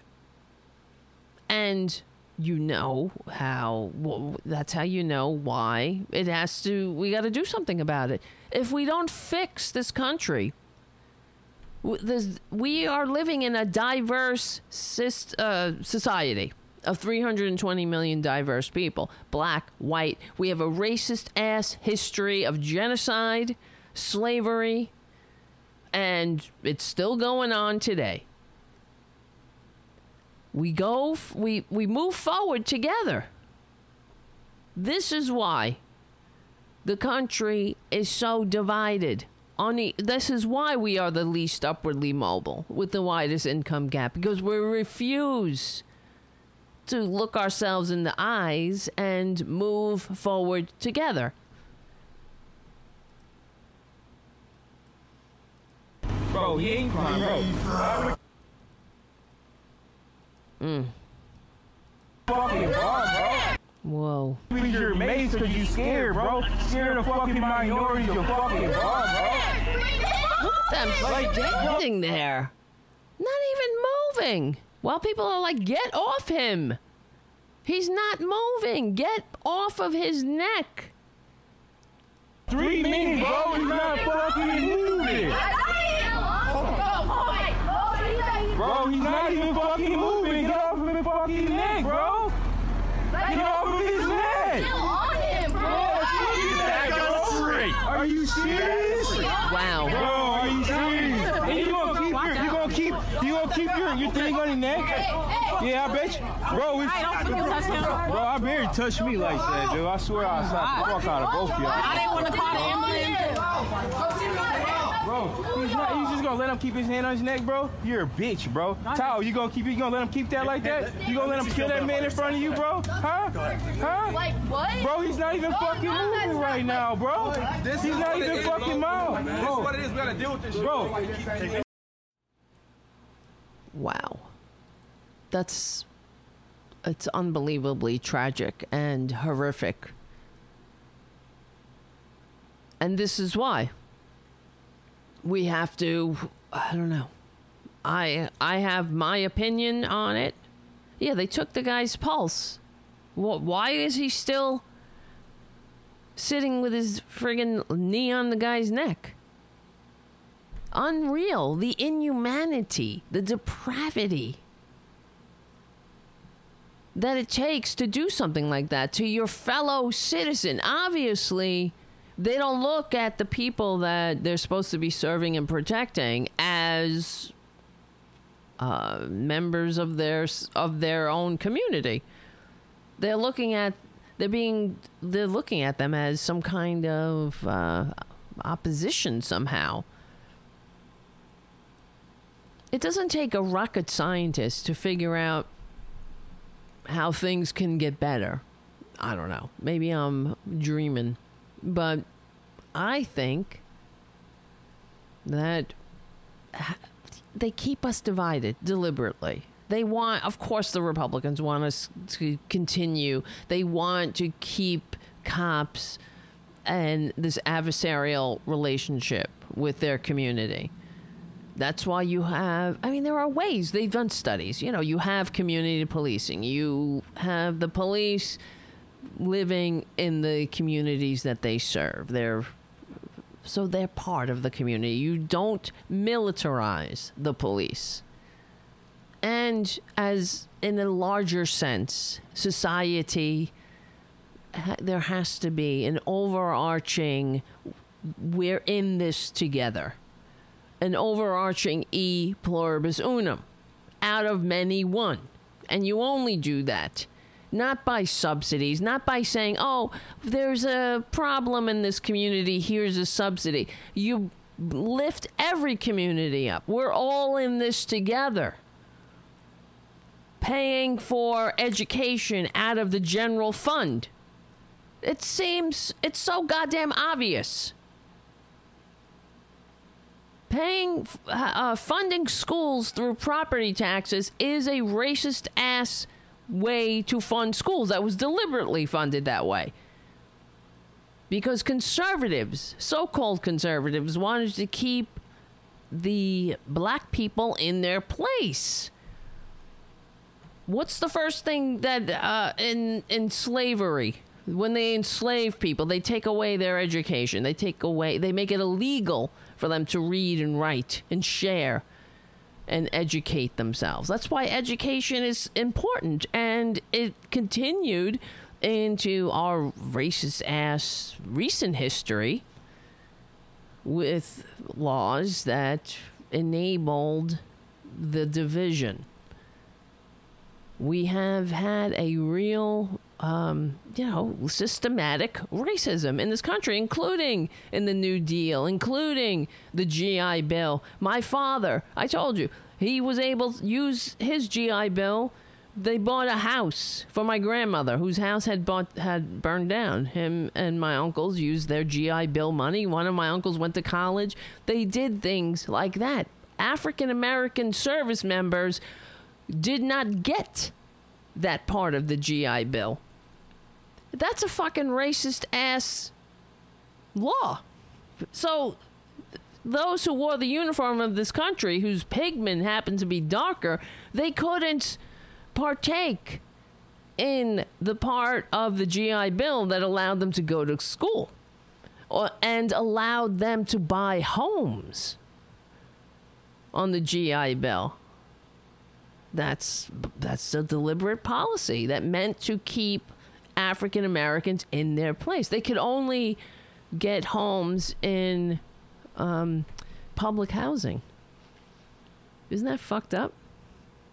So what do? Now is that's real American history. There are many different American experiences, and I bet you most white people don't even know that. They don't know that racist ass history of the New Deal. In order to get buy-in from the racists in the South, the New Deal had to cut out African Americans out of many of the benefits of the New Deal. So, like, for example, when AOC said the New Deal had, rightfully so, she said that the New Deal had racist elements. And what I remember, I was watching Morning Joe, and, of course, Joe Scarborough, American exceptional. I believe in American exceptionalism. Joe Scarborough started going off on AOC, saying that she said that the New Deal was racist, and therefore she was saying that FDR was racist. Of course, FDR, they made compromises. That's what had to happen in order to pass the New Deal. They left people behind deliberately. But it's the truth. And why shouldn't it be told? And the fact that they don't want to tell it, these right-wingers, these fake-ass America lovers who don't know what it means to love America. If you love America, you love everything. You take it. It's not, look, I'm not saying you don't change it. You look it in the fucking eye and know what you're dealing with. You take the good and the bad.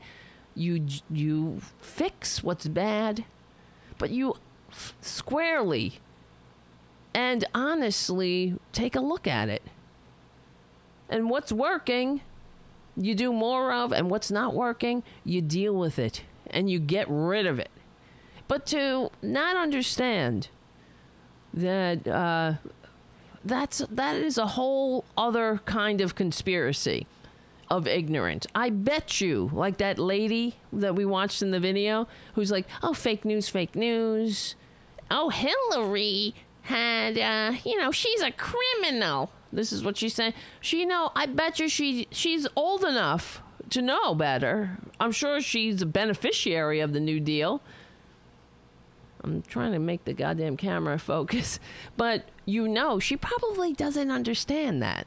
She doesn't know that the New Deal deliberately cut African Americans out of many of the benefits of the New Deal that made the white people in this country that added to the wealth, the intergenerational wealth of white Americans, and kept black people in their place, kept them down deliberately. So the right-wingers went nuts. Oh, look, I'm looking at the Wall Street Journal. American History as told by AOC. This is going to piss you off. I just stumbled across this now because I Googled AOC racist New Deal. This is from the Wall Street Journal, by Karl Rove. I don't have I can only read the first paragraph. It's so annoying because I don't have a subscription to this. Let me see if I can find it somewhere else. But this is the conspiracy of ignorance that the Republican Party puts on the American people. It infantilizes the American people, if that's a word. I know it's a word. I'm not pronouncing it correctly. But it is a conspiracy of ignorance. They don't want the American people to ever have that conversation, the truth and reconciliation conversation that we need, that will allow us to advance together as one people. White, black, everything else in between. You know what I mean? Together, e pluribus unum, for real. He writes an opinion. I'm trying to find, maybe I could find it without. Oh, look at this. All of the right wingers are flipping out on the Wall Street Journal. Damn it. I hate when they do that. Put things behind a paywall. But the first paragraph reads, Austin South by Southwest began as a music, film, and tech conference, but has become a popular shop for left-of-center politicos. This year, Democratic presidential candidates Elizabeth Warren, Amy Klobuchar, blah, blah, blah, blah. Okay, but South by Southwest rock star was AOC, who filled the convention center. God damn it. Talking about the Green New Deal. I need to find this. Because it's everything I'm saying it is.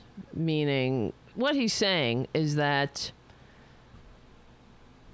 he's negating everything she's saying because she's calling Reagan racist. She's nuts.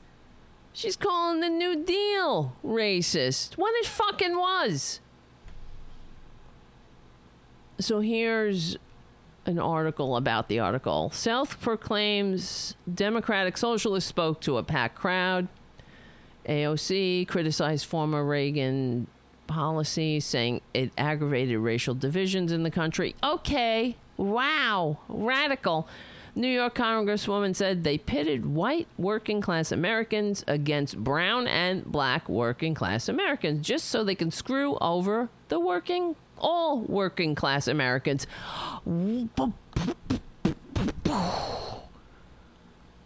Wow. These are the same people that see conspiracies in a pizzeria. They see pedophile rings in a pizzeria basement. But they don't see the fucking truth right before their very eyes. A top House Democrat says... Okay, well, let's see. Yeah, well, she's right. A top House Democrat, Representative Dan Kildee, says it's a characterization to say only people of color were impacted. Representative Kildee says those policies that President Reagan pushed through hurt people who were poor, and we often associate that with people of color, but it's also people living in rural America. Okay, whatever. AOC also blasted FDR's New Deal, which created several programs and policies aimed at helping the U.S. recover from the Great Depression. Quote, the New Deal was extremely economically racist policy and extremely economically racist policy that drew literal red lines around black and brown communities. Oh my God. The truth. When somebody attacks one of the most and then says conservatives like Sebastian Gorka were outraged. Well, the truth has a way of outraging right-wingers. When somebody attacks one of the most progressive presidents in history in terms of FDR's New Deal and says that's the problem, you realize AOC is a hardcore leftist. Unreal. You understand what's going on here? They don't want us to see the truth. They'd rather go on with the fiction, the American exceptional fiction. That means that if you're not, living the American dream, it's not the system's fault. It's your fault. It's blacks' fault. They don't have fathers. Let's pull out some more racist tropes. They like lounging around. Nobody's teaching them the dignity of work. These old racist tropes. It's not the system that funnels money to the top. It's black people themselves. It's them. You see, it's not the fact that what do you call it? When you create a new deal for the American people and you literally leave out those based on race, based on the color of their skin. And what happens?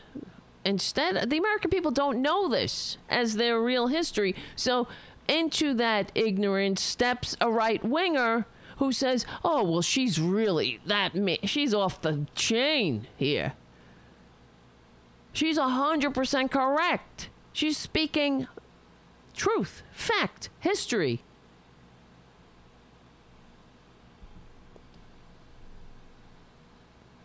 Unbelievable.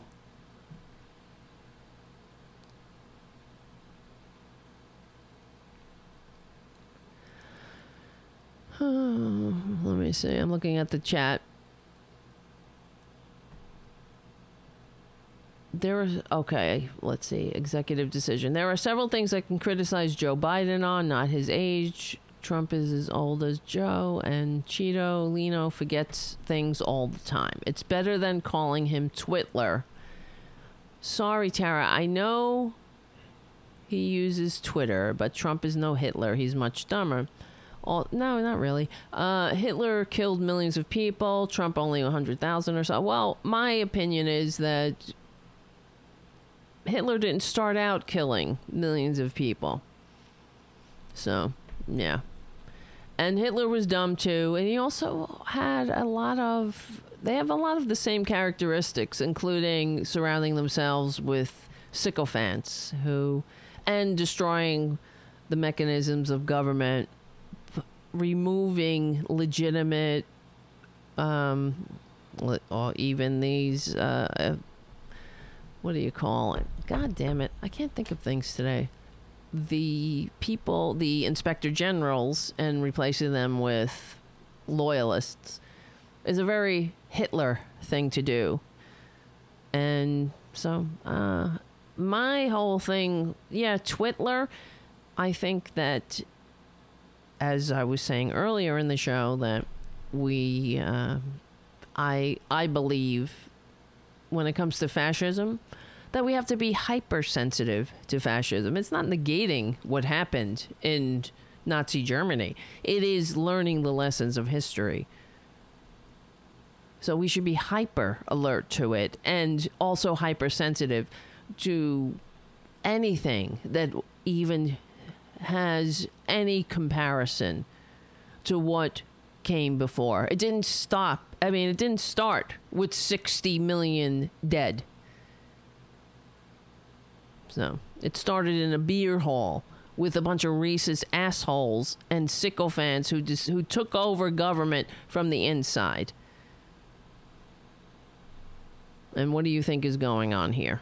Especially when you have a Mitch McConnell who's stuffing the courts with unqualified loyalists. And Twitler is removing any backstop to government, to anybody who's going to challenge his power, and putting in loyalists, sycophants and loyalists who lie. He uses the same tactics. Lugenpress. Same thing. Devalue truth. We can go case by case.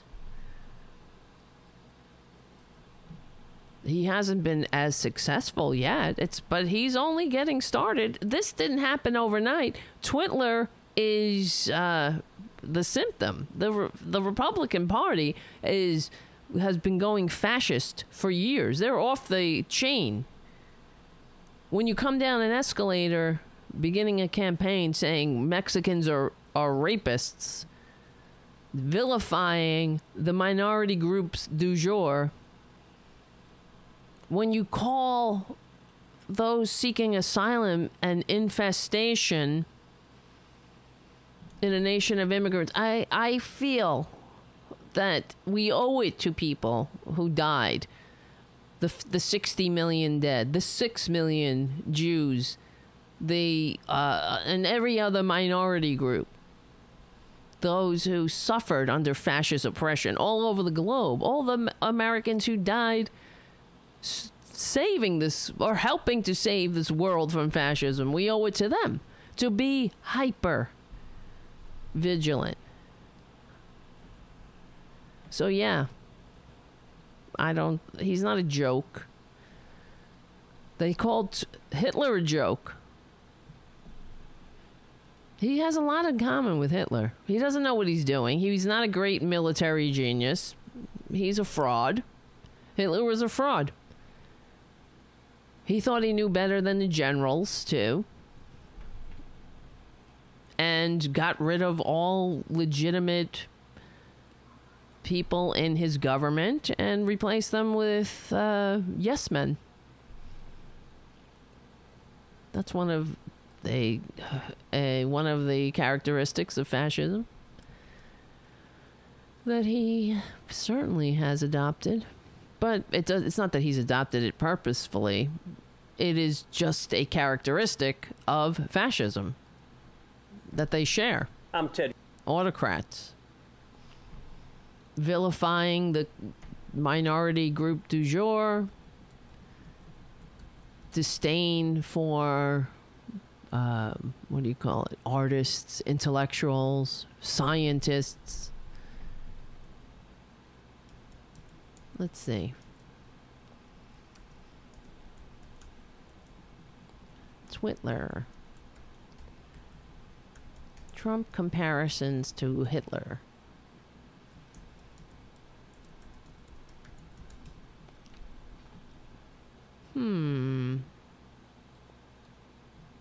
It's not wrong to compare Trump's America to there are different perspectives. Not wrong to compare Trump's America to the Holocaust, and here's why. Parallels lie in authoritarianism, racism, ethnic myths, and dehumanizing language, not in the final solution. This is by Waitman Wade Bourne in the Washington Post. The Holocaust has endured more than enough abusive and absurd comparisons to in American political life. Both ends of the spectrum too often seek to draw on its emotional and historical power. I don't buy that bullshit. Both ends of the spectrum. That whole thing, too. Give me a break. No. Both ends of the spectrum. Give me a fucking break. Well, the fascists, the right wing, the Republicans in this country, they want to confuse the situation. They want people to think that liberalism is fascism, and it's not, because they don't know what they're talking about. Liberalism is the antithesis of fascism. That's why you'll have these Trumpanzees out there saying, oh, it's like Hitler and Stalin and every other. They don't know what the fuck they're talking about. Is it fascist? Is it communist? Fascism, communism, socialism. It's all the same thing to them. They have no idea. Because in every Republican chest beats the heart of fascism. I've said that for years, and it is true. They use the same tactics. If you take it to its ultimate end, that's what you get.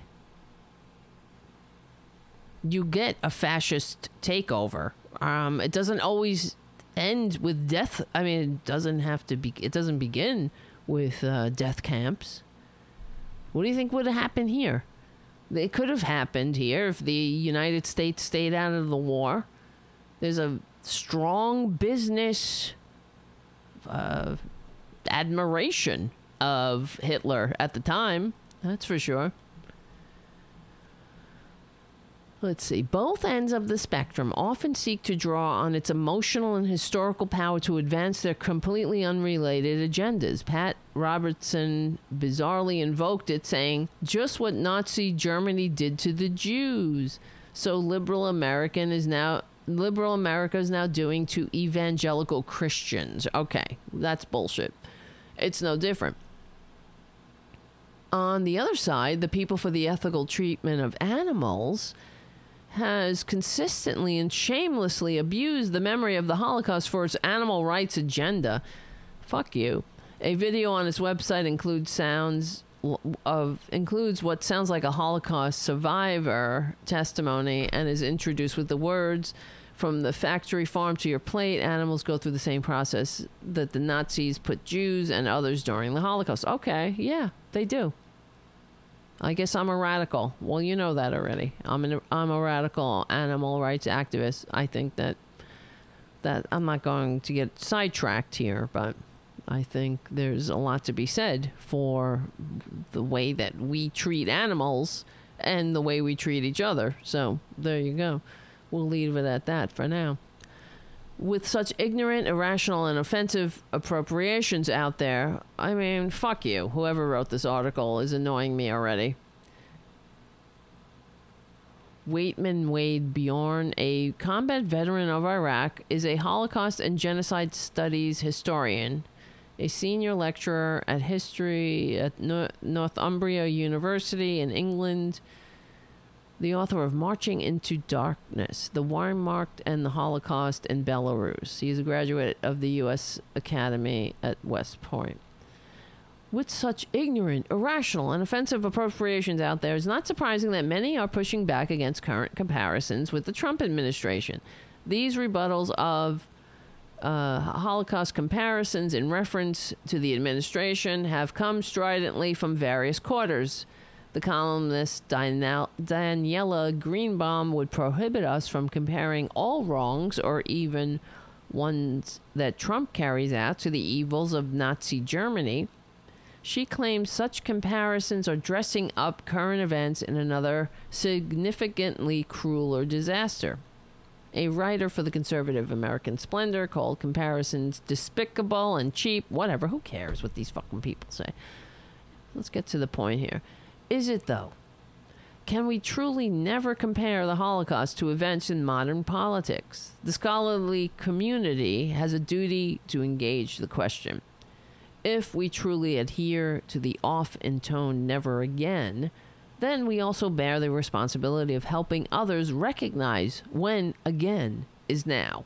Of course, that's how I feel. I think that it should be... We should have a hair trigger when it comes to anything remotely smelling of fascism. The beginnings, not the end. We also have many of the ends here. Not just the 100,000 dead. How about the concentration camps? Where they don't give a shit about people. Where people, it's not the systematic slaughter, but it's equally banal, the banality of evil, where how do you separate children from their parents and have no record of it?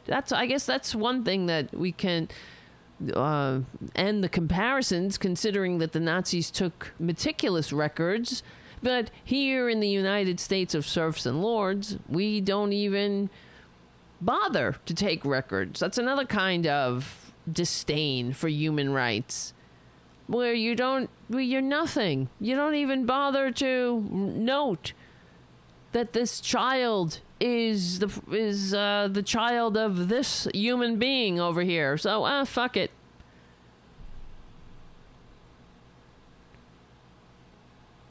So, shunning comparisons misses an opportunity to mobilize important history for the public good. I agree. Paradoxically, noted historian Richard Evans recently made the somewhat astounding comment for a historian in Slate that it's very dangerous to simply think in historical parallels. But parallels are precisely what we should be looking for. Parallels do not intersect, meaning that current events do not have to mirror historical ones precisely or in severity to benefit from historical reflection. Perhaps the most compelling and useful rejection comes from Deborah Lipstadt. Lipstadt is a renowned Holocaust survivor, scholar, and also precisely knows... Wait, I'm losing track here. And also... Where am I? And knows precisely what is at stake regarding the uses of the Holocaust, as she herself fought and won her battle against Holocaust denier David Irving. She argues in The Atlantic, rightly, that the Holocaust comparisons give officials a chance to escape responsibility by shifting the conversation to the appropriateness of the comparison and the precision of the parallel. Well, that's an interesting take. Lipstadt further emphasizes that it is important to distinguish between methods and objectives. She is correct on both counts, and we should take her counsel. However, this does not mean that comparisons between the Holocaust and the contemporary situations should be rejected out of hand. Similar arguments were marshaled against comparing the Holocaust to any other genocide, yet there is a growing, rigorous field of comparative genocide studies that does just that. It recognizes that all genocides are unique in their own historical context, but that all often have elements in common that are instructive for both understanding the past and interpreting the future. Perhaps what we need is not fewer Holocaust comparisons, but more comparisons with other genocides. First, one cannot emphasize enough that, of course, we are not dealing with a genocidal regime in the United States. On this count, Lipstadt, Evans, and many other opponents of the comparison are unequivocally correct. Many of the elements of Nazi remaking of Germany into a fascist state are missing or unlikely to arise in the United States. Anyone claiming that genocide is on the horizon should be working for PETA, which I say this to this writer. Fuck you. But anyway, obviously he has an agenda not to want to even imagine how the suffering of animals would be in any way reflective of us as human beings, but that's his shit. Conversely, no genocide begins with mass killing. There is no reason that historical comparisons must immediately center on the final solution, the murder of Jews. After all, the Nazis themselves did not begin with this solution in mind or their imagined problem. They pursued other options, none of which were benign, but none of which demanded the physical extermination of Jews. Genocides and dictatorships, for that matter, do not spring into existence. Rather, they begin incrementally. With authoritarianism, racism, ethnic myths. What do we got here? And dehumanizing language, among other things. This is where Holocaust comparisons can and should be made. Lipstadt is absolutely correct that care and accuracy are paramount. It is precisely this care and accuracy that more scholars should bring to the public square.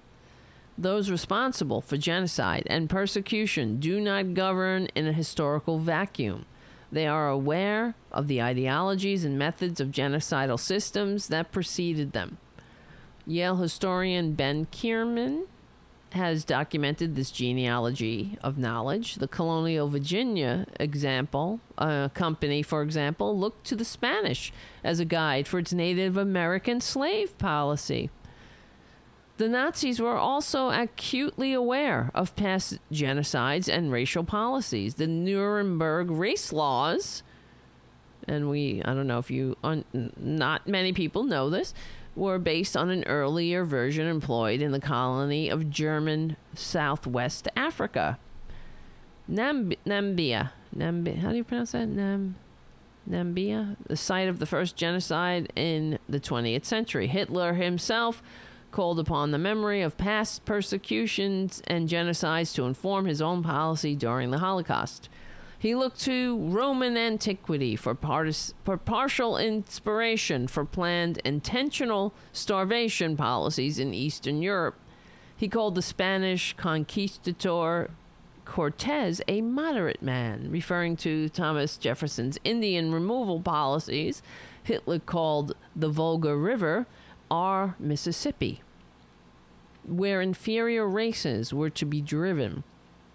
He further stated that natives of Eastern Europe should be looked upon as redskins. Finally, perhaps most relevant to current debates, Hitler admiringly commented that America, using racist guidelines, had established specific criteria for immigration in an attempt to maintain racial purity. In the modern context, first, let's recognize that there are valid comparisons. Lipstadt, for example, states that the Nazis aimed not at separation, but extermination. This is true, but only beginning in 1941. Before that, they used emigration as their method of removing the Jews, and camps to encourage this immigration. Child detention centers, correctly likened to concentration camps, have already been termed an attempt to discourage immigration. And certainly harsher American immigration policy is designed to keep out a certain group of people, much as the Nazis sought to remove a group already there. Abraham Miller, a political scientist, argues that Jews were not a potential economic burden on the countries that would have taken them. Again, this is only partially correct. Jews were fleeing ethnic persecution in Germany, but because the Nazis sought to extract as much wealth as possible before letting them leave, they did represent a potential economic burden, and this was one of the barriers preventing successful immigration to places of safety. Evans rightly suggests there may be different warning signs. It is unclear why he writes off the brutalization and militarization of politics as singular to the Nazi state. However, he seems to argue that because the levels of violence are not the same, that such a transition is not taking place. Yet, Trump, as a presidential candidate, explicitly made appeals to violence during his campaign, again reiterating that we are not facing gas chambers. It is useful to focus on the early periods of the Nazi movement. Of course. And the rise to prominence. Trump's well-documented use of dehumanizing language is another clear similarity to the early stages of Nazi rule. He caters to a particular demographic of unhappy voters, as all the Nazis did. After all, his America First rallying cry was the motto of Nazi-friendly Americans in the 30s. Moreover, his support, at best, tolerization of modern Nazi groups in the United States, epitomized by his relativist blame them on both sides comment after the demonstrations in Charlottesville last August, indicate that history of the Holocaust and the Nazis must continue to be part of our critique. The Nazis who descended on Charlottesville screamed blood and soil, the same racist slogan as their counterparts in Germany. Okay, I like this article, some of it. It's very informative and exactly what I'm saying. So that's why I like it. Except when he talked about animals. We need to expand our mind to animals. The suffering of animals is the suffering of humans. Okay, motherfuckers? The same racist slogan as their counterparts in Germany. Certainly, the Nazis and the white supremacists are not statistically anywhere near the bulk of Trump supporters, but his apparent refusal to renounce their admiration of him must be troubling. Well, as I always say, it's not troubling, please. Not every Trump supporter is a Nazi, but every Nazi is a Trump supporter. Okay? Politically, the president has certainly taken actions which are in many ways parallel to those of the early Nazi movement. As Evans rightly notes, his propaganda machine would be immediately familiar to Joseph Goebbels' Nazi office. The recent executive order making administrative law judges political appointees subject to executive power cannot be seen as anything less than an attempt to bring the courts in line with the administration's political ideology. What have I been saying? Hello. The Nazis called this Gleich. Oh, God, help me. Gleich. Oh, God, I can't say that. Gleichschlag. Schlag. Nobody can say that word, not even them. Or coordination, as they sought to co-opt government and privatize organizations. Even his management style has similarities to Hitler. Like Trump, Hitler was reluctant to surrender too much authority to one subordinate, and so his cabinet, which he never called, was a den of backbiting and maneuvering underlings seeking the support of Hitler, who was the only one who decided policies. What is that? That's the fucking cabinet right there. When they all go around saying, oh, Der Führer, thank you, Der Führer, for giving me the opportunity to serve you. There are similarities with Trump, even if he has not achieved this level of dominance. Let's be clear, Trump is not Hitler. Hitler was arguably far more an astute politician with deeply held convictions, and that means... and the means to turn a fledgling democracy into a totalitarian state. Something that should be much more difficult here. Well, not that he ain't trying. Nonetheless, these historical comparisons are not hyperbolic and should at least give us pause. For example, there's this. John Fitzgerald, a GOP congressional candidate in California, stated live on the radio that, quote, everything we've been told about the Holocaust is a lie. He went on to receive 23% of the primary votes cast, making him the official Republican candidate for the House of Representatives. The GOP endorsed him, then retracted that endorsement. This is not an isolated incident. In Illinois, Holocaust denier Arthur Jones won the Republican primary for the state house. The most prominent conservative challenger for Paul Ryan's House seat from Wisconsin was a white nationalist and anti-Semite. When actual Nazis are running for office, never again seems to take on a new urgency.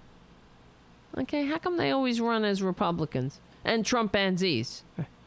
After all, the historical Nazis did not seize power illegally. At first, they were elected. If there is a silver lining to careful, nuanced, and appropriate comparison of modern politics to the Holocaust, it may be in the education of our electorate. A recent poll showed Americans to be woefully ignorant of the historical event. judicious, reasoned, and thoughtful comparisons and analogies to the Nazi period, particularly in its early years, before gas chambers and Auschwitz, could not only encourage the public to take a closer look at current events, but also inform them more about the Holocaust that some politicians are now denying ever happened. We should take Lipstadt's warning seriously, but additionally, rather than withdraw the Holocaust from our analysis, we should employ its lessons carefully but powerfully where appropriate to highlight troubling developments in our own country. Okay, I like that. Except for the part about animals. And I think he has a blind spot there, frankly. The way we treat animals is how we treat ourselves. The way we treat animals is how we treat each other. If we have a respect for all creatures that we share this planet with, we'd all be a lot better off. But what do I know? Yes, that was... Well, wait. His name is Waitman Wade Beorn, B-E-O-R-N. I'll put it in the Discord chat where we share articles. And there. What else did I want to talk about tonight? How's everybody doing? Where are you? How we doing, everybody? Oh, we got some people watching. And we got some people talking. How many super chats, though? That's the important part. Did I miss? Thank you, Robin. I love it. You're the best. Who else did I miss? I want to say thanks to people who go out of their way. Become a patron at patreon.com/Tara Devlin. I want to thank all the new patrons who have decided that, F it, we need a liberal media. Thank you, Patricia. Hello. Hello, Robin. Hi, Patricia. Hello, Greg. Executive Decision. And Jim. And Haiku, of course. And Steve. Hello. And Darth. Hi. Who else is on this chat? I saw Shannon there for a minute. And Greg. I saw Greg. Els. Hello. People might have gone. Andrea. Damask.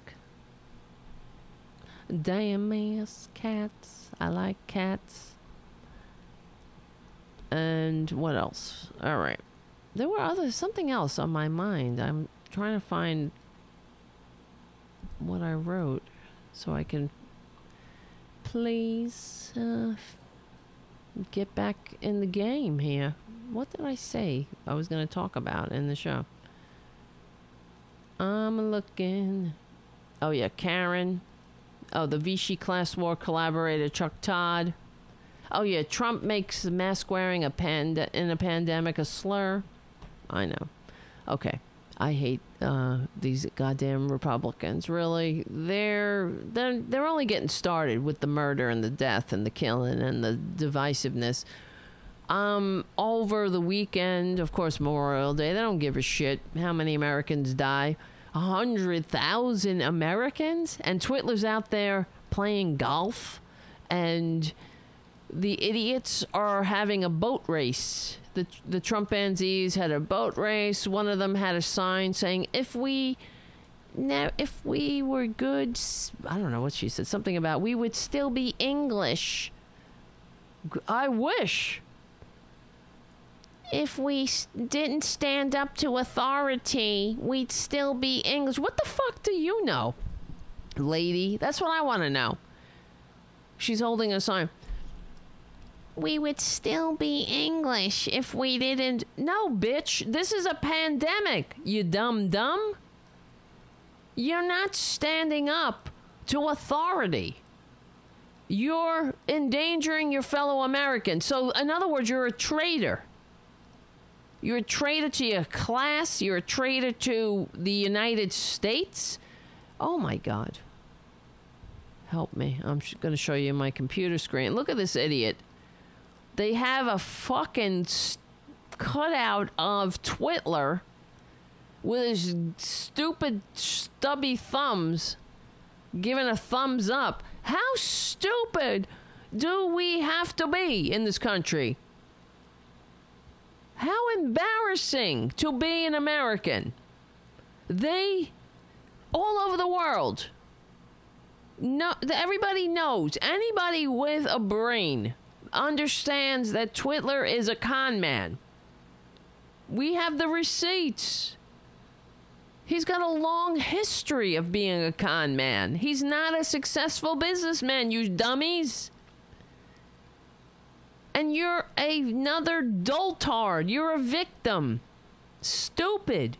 It's so embarrassing. It's as embarrassing as being a white person.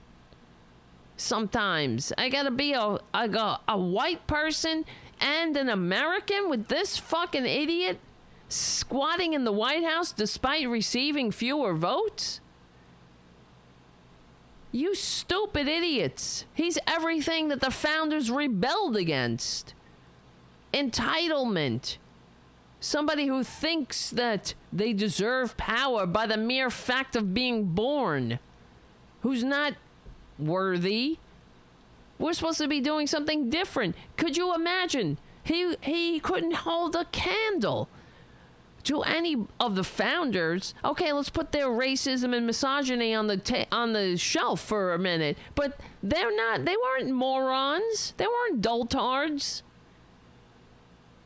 They were intellectuals. They read a book now and then. They wrote books. They weren't just rich people. In fact, they weren't rich. Many of them died broke because of the revolution. People who signed the Declaration of Independence. They weren't, the primary purpose in life wasn't just to figure out a scam to siphon money from suckers like this fucking asshole who's not a political genius. He's not, in that way, he's not like Hitler. You see, Hitler was a real ideologue. Okay? He really was. He believed in what he was fucking saying. In fact, his last words were all about the Jews, and when he wrote his last rambling... Well, he dictated his last rambling statement to the world. It was all about how the international conspiracy of Jews and shit like that, and then he blew his brains out. And let's hope that Twitler ends as ignominiously. But Twitler's ideology is greed. And he's a racist, too. His ideology is narcissism. Malignant narcissism and self-serving greed. And he's not a genius. He just has no goddamn morals and will tickle racist funny bones until the cows come home if it gets him what he wants. He will divide and conquer this goddamn country. And if he can be the king of the ashes, he'll burn this fucking bitch to the ground. If he could suck profit from the ashes, the king, yeah, that too. He wants money. Look at these idiots. So don't tell me. I mean, come on. This is all about Trump. These people hate this country. Are we catching on yet? I say it every week, but here's the receipts yet again. People who love this country, people who are patriots, they wear a mask because that helps not spread this goddamn virus to people, their fellow Americans. You know, if it's inconveniencing you to put on a mask, well, oh fucking well. You do it anyway. You know, service, sacrifice. fellowship, liberty, country, community.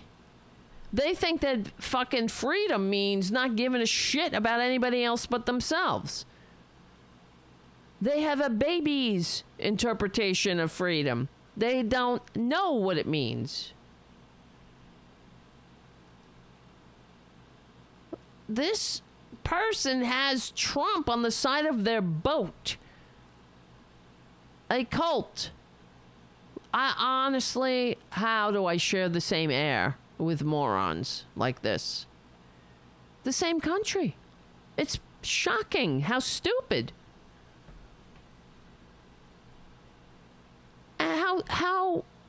And that they have taken they have the fucking nerve to take them to I don't know, what am I trying to say? To steal the mantle of patriotism, to think that they earned it. They're not patriots. These are enemies of America right here. They're just like any enemy that kills, that doesn't give a shit, who kills Americans. They're worse than Al-Qaeda, these people. We got 100,000 Americans and counting, and these fuckers won't do their part? What's the difference between them and any traitor in a time of war? They're like the Vichy goddamn useful idiots in the class war. We got the Vichy media on MSNBC, and we got the Vichy morons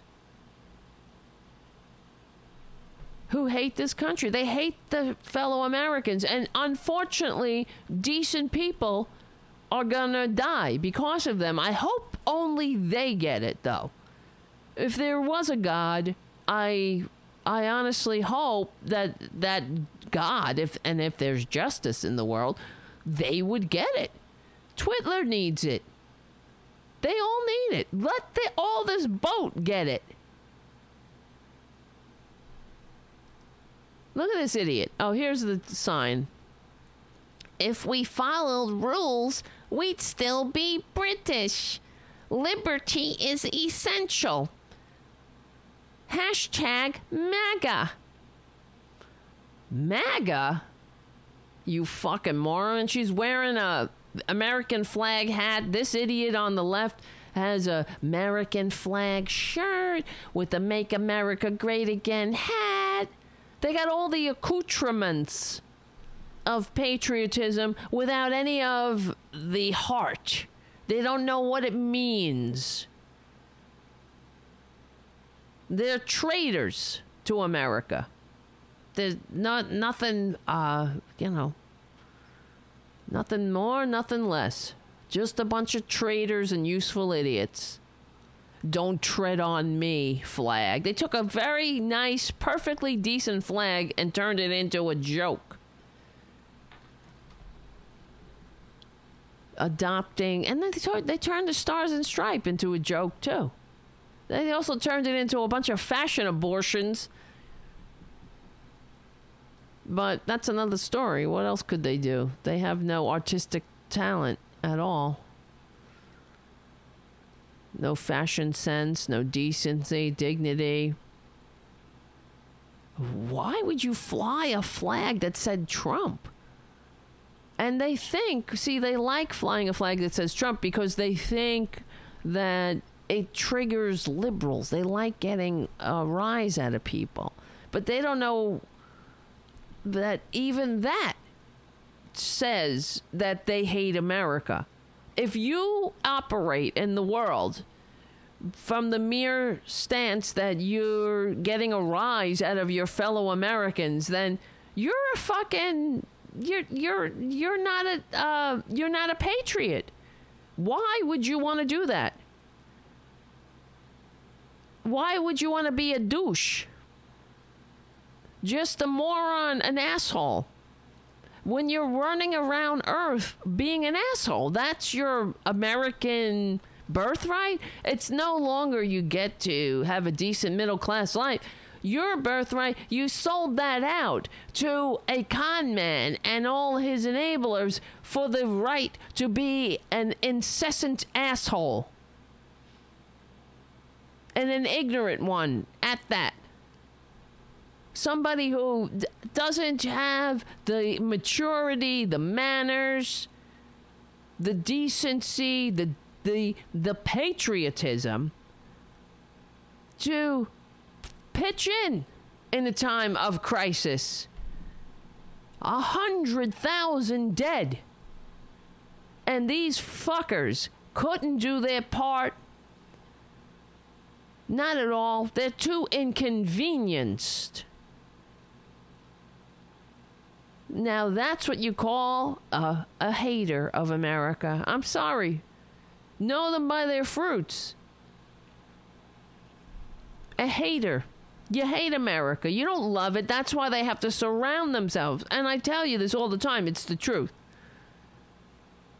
Every time you put on a conservative show or one of their fascist propaganda outlets, you look at these Trumpanzees, everything's red, white, and blue, flags, fucking red, white, and blue coming out of their assholes, these idiots. Jerking off into flags, humping flags. That's because they don't know what it means.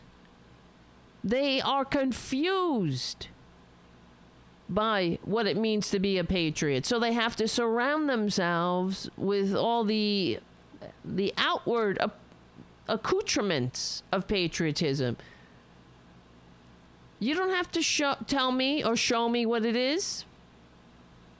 It's show me by your actions. Put on a mask, you stupid doltard. Don't vote for a con man. Don't be a stupid, white, pasty-faced doltard. Don't be a useful idiot of a con man. Don't be a Trump University graduate or a Trump Network vitamin guzzler. Don't be stupid. When there's a pandemic and you could save one person by not breathing your halitosis on them, by putting on a mask, by covering your ugly face with a mask, you know, you would do it if you're a patriot. They're not patriots. I keep saying it. We're patriots. Liberals, progressives, the people capable of looking at our true history, of confronting it, of overcoming it together, dealing with it, apologizing, having a reconciliation, understanding the parts we all play in making the world a better place. That makes you a strong person. That doesn't make you weak. These are the weakest, little, whiniest children. I don't even want to insult children, because they are only children, after all. But these are morons. You would never have them. They're not. What are they doing for this country? Nothing. Having a tantrum is not patriotic. You think if this was the 30s in the United States, of course they'd be all for Hitler. They'd be the German-American Bund. For sure. He's not such a bad guy. He's got some good ideas. I wish we can make America great like he's making Germany great.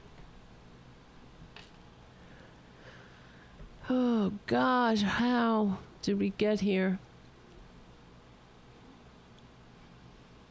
Look at this. See, like I said, another one. All flags. Flag emojis up the wazoo.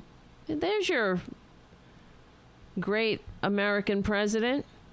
While more people die, there he is, playing golf. Remember how, Obama played so much golf, and he was never going to go Trump, he would never do that. He would never play golf. He'd be in the White House working. He'd have so much work to do. No one would die. Well, now it sounds like he's trying to make it that if 150,000 die, give or take, it's still a success. It's a catastrophic success. Another Republican catastrophic success. Unbelievable. Well, how much longer are we going to take it? I ask this all the time. It's not just them, it's us. We go along with the scam. And that's why I ask you to be a patron, and I'm grateful that you are. That more people are watching the show, more people are signing up. You understand. I'm not just saying this. We need to get the word out. This show, we need the show every day. It has to go on every day to cut through all the shit that's out there. Everywhere that a right-winger goes, everywhere that a normal person goes, if they go on YouTube, they need to encounter the truth. That's why we have to expand our liberal footprint everywhere. The right-wingers understand that. That's why they take a Diamond and Silk to hack talentless dum-dums, and they put them right on Fox News. Oh, look, Hannity says, the greatest, the YouTube sensation, here you go, Diamond and Silk. They immediately elevate all of these obscure right-wing platforms. They do it on purpose. It's because they don't want to make it obscure, because they understand how important it is. But we're not only fighting the right-wingers, we're fighting the so-called liberal media as well. I'm telling you, this is the liberal media. Yes, I'm looking at the chat. People are like, Claire McCaskill's on MSNBC. If she was on MSNBC earlier, too. Who cares, right? Claire? Why is Claire on MSNBC every goddamn day? Is that why the people of America didn't vote for her? They said, go home, Claire. We've had enough of you. And MSNBC was like, get Claire up here. She's got she could tell us. She really knows what's going on. Let me show you something, how stupid liberal media is. I was watching MSNBC earlier. And let's see. Here's some Claire McCaskill. Ryan said the equivalent of the Vietnam and Korean Wars combined, and we don't hear much about that from the president. As you point out, until his tweets today, he basically hadn't done much to talk about that in any real way, not to tell the nation's grief, not to catch everybody up what we're watching. This is just a random clip from MSNBC. It was on maybe 2 o'clock in the afternoon. Oh, well, timestamp says 3:21. And, it's Claire McCaskill. This guy, whatever, I can't remember his name. I'm just going to fast forward. Nicole Wallace, Claire, all effing day. Okay? All effing day. Twitler this, Twitler that. What do you think? What do you got? What do you say? What is he doing? Will he do it? Will he say it? Will he go there? Boop, boop. Who fucking cares? Do you think, I mean, really, how did we get here? We went from the land of the free to Twitler's mood ring? That's all that the goddamn corporate media does. All they do is talk about him. It's a goddamn narcissist's wet dream. What's Twitler saying? What's Twitler doing? He's not meeting the moment. Will he ever meet the moment? What's his tone today? I remember I was watching on I don't know why I do it to myself. On Memorial Day, Twitler is coming out. He will be laying a wreath at Arlington National Cemetery, and I wonder what his tone will be. As if, are you fucking kidding me? He might be somber, a little bit more somber today, thanks to the gravity of the moment. Will he wear a mask, though? What do you think? I don't know. And then, okay, let's get back to Claire. Claire, he didn't wear a mask. Claire, what do you think? Oh, well, I think it's just terrible that he didn't wear a mask. What do you think, Nicole? I think it's unreal. When I was in the White House with George Bush would have worn a mask. And what do you think, guy over here in the corner? I think he hasn't met the moment. I'm not sure if he's capable of meeting the moment. He's more interested in how he'll win an election. Now, Claire, let's get back to you. What do you think about Twitler's tone and whether he'll meet the moment? Well, it was Memorial Day, and here over wherever the fuck I live, we really value Memorial Day. So, I'm not sure if Twitler, what's Trump, his tone was meeting that moment. Let's go back to the commercials, and next we'll be talking about Joe Biden's tone. Joe Biden, he wore a mask. I tell you, he did. And that's presidential. In a presidential president, when you got a president, you want him to be presidential. And that means you wearing a mask. And it's not okay that Twitler made a joke that he was making a mask funny. That just goes to show you that when you really wearing a mask, he just thinks it's a big joke. And I think it's important. Just like I do think Memorial Day is important. And like you said, Nicole, you were in the White House with George Bush, and he would have wore a mask, there's no doubt.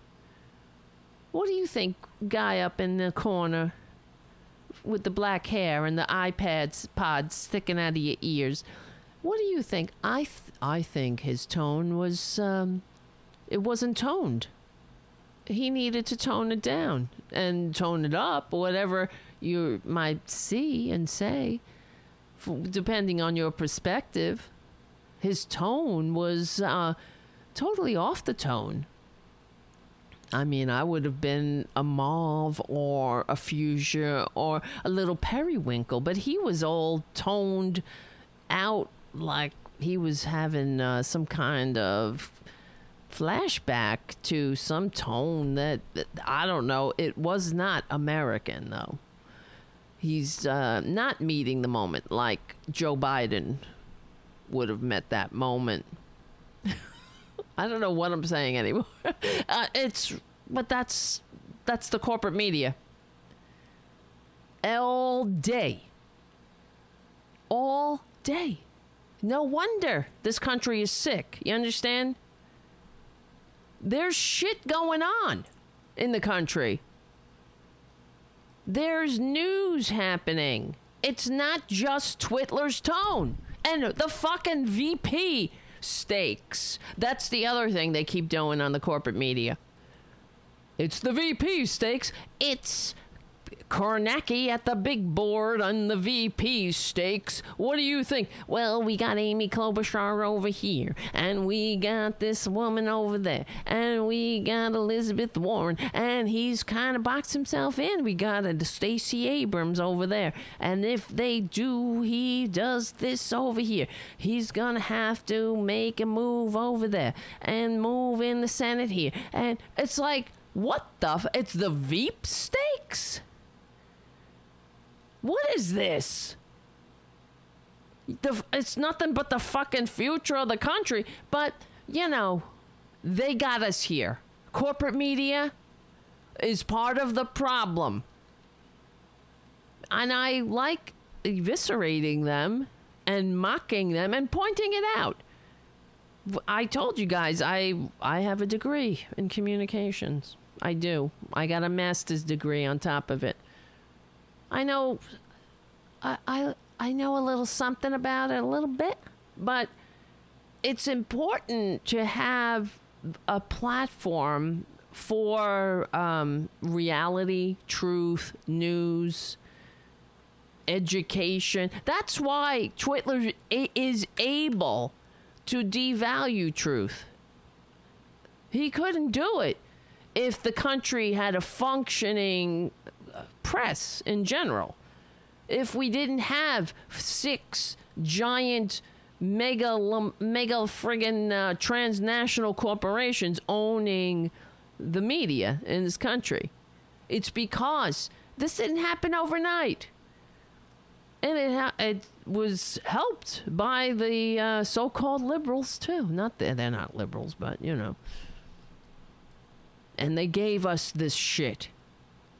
Bill Clinton gave us MSNBC and Fox News and Rush Limbaugh. All of it. That's why we're in trouble. Let's hear what Claire has to say about the tone. Right here with the suggestion that we can't do both. We can't keep the country safe. We can't stem further outbreaks by pulling back if there are hotspots. That it's this either or choice. And John Heilman reminded me on Friday that the simple question of whether or not a candidate cares about people can be determinative of the outcome of a presidential election. Donald Trump failing miserably and way behind in the polls against Joe Biden. Yeah, and, you know, Peter's reporting and many other great reporters in this country have revealed the truth of the matter, and that is that Donald Trump thinks he's the victim of this virus, that somehow this has been done to him. And he's never seen his role as someone to protect, to empathize, to be aggressive in terms of safety. Only Donald Trump could make wearing a mask political. And what he has done is he has basically convinced people that if you're wearing a mask, you're somehow not manly. Well, real men wear masks. Donald Trump is not a real man. Joe Biden was over the. That's the news, ladies and gentlemen. Real men wear masks. Donald Trump is not a real man. Joe Biden is a real man. I mean, come on, man. Granny, Grandma, what the fuck were you thinking coming here? I want a report on my desk by 4 a.m. in the morning. When I'm in the deep REM sleep, I need a report on my desk. I need you, Granny. Report. I want a report, Granny. Why you got on that goddamn boat and brought this family over here. Sure, maybe I would not have been born. Who knows? But come on. Yeah, this is the same corporate media that never stopped eviscerating Bernie.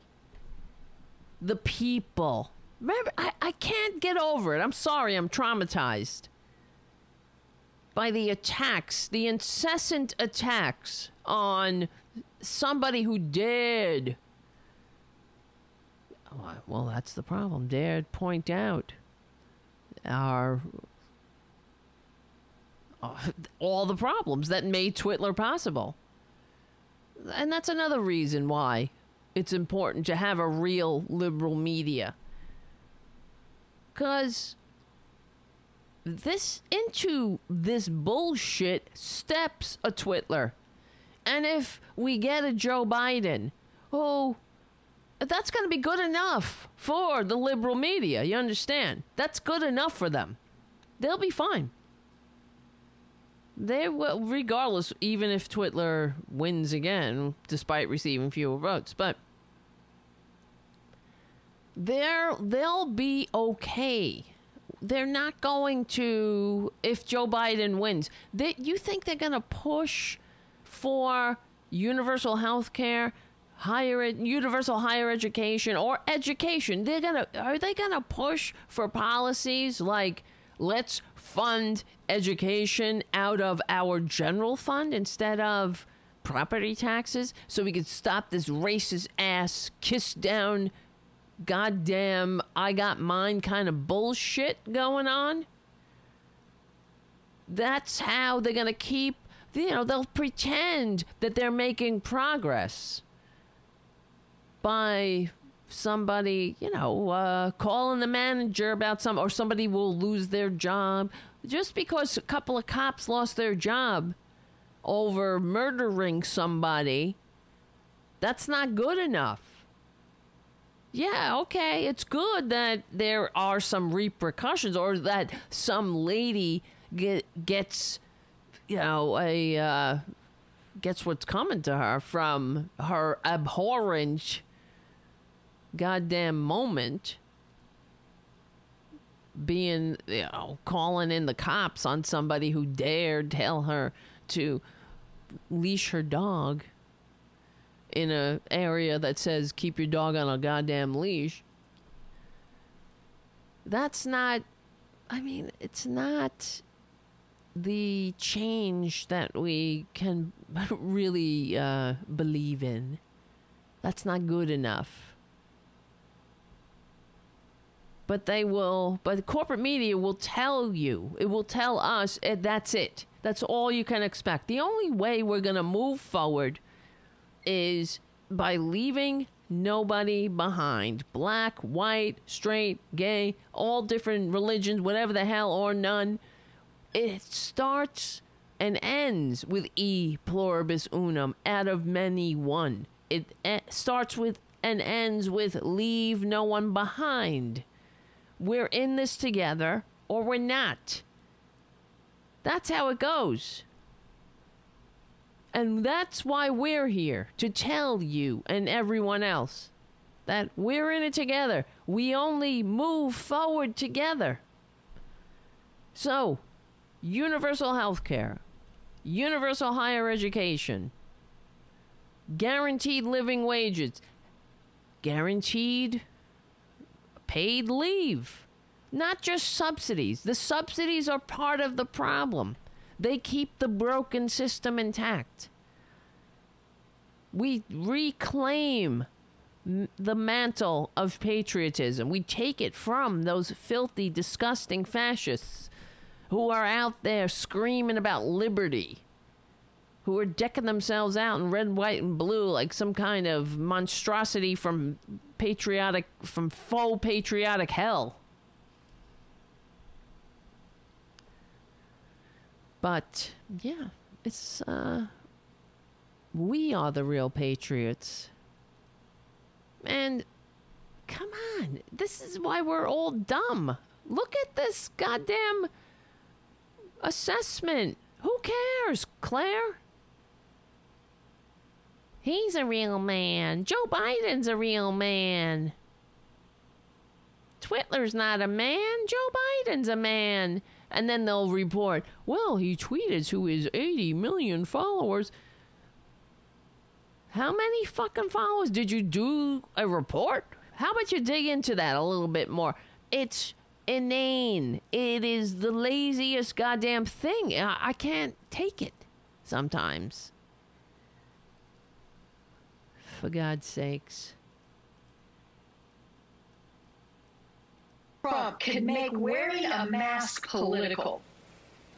And what he has done is he has basically convinced people that if you're wearing a mask, you're somehow not manly. Well, real men wear masks. Donald Trump is not a real man. Joe Biden was over the weekend. He was? What's he now? You know, that lake is where I typically would be on a Memorial Day weekend with my entire family. We have a place down there. We go there for holiday weekends, as many Missourians do. The people you saw in those pictures aren't from the lake. They're from St. Louis and Kansas City and Iowa and Kansas and Arkansas. People come from all over the Midwest. And it wasn't just one pool party. It was bar after bar, body to body, no face masks. And that is what he's role modeling. And yeah, Claire, we saw it too. We got eyes. But this goes on all day. Okay? All effing day. Let's see what else goes on. Pick up on the news. They're watching him closely, and in this case, they are not seeing an example. Even further, they're seeing him not hew to the example called for by his government. Well, that's exactly right. Okay, so they get in another pundit to continue. They're watching him. He's not wearing a mask. What an example. Bad example. Bad, unfit president. Yeah, motherfuckers. How about you do a lot of stories? Do stories on the upward immobility, the income disparity, not just how a couple of racist cops lost their jobs. That's great. But we didn't get here overnight, and that's two crackers losing their job ain't gonna fix it. How about having a real press? I know it's impossible. It's not gonna happen. I'm just pointing it out. That's why liberal media is so important. We don't have a functioning country without it. We're doomed without it. There is no hope without taking back the media. And it starts here. I'm not kidding. Where is this other thing that I was gonna play? Twitler's tone. Will he have a good tone? What do you think when he lays a wreath? Will he wear a mask? He's not wearing a mask.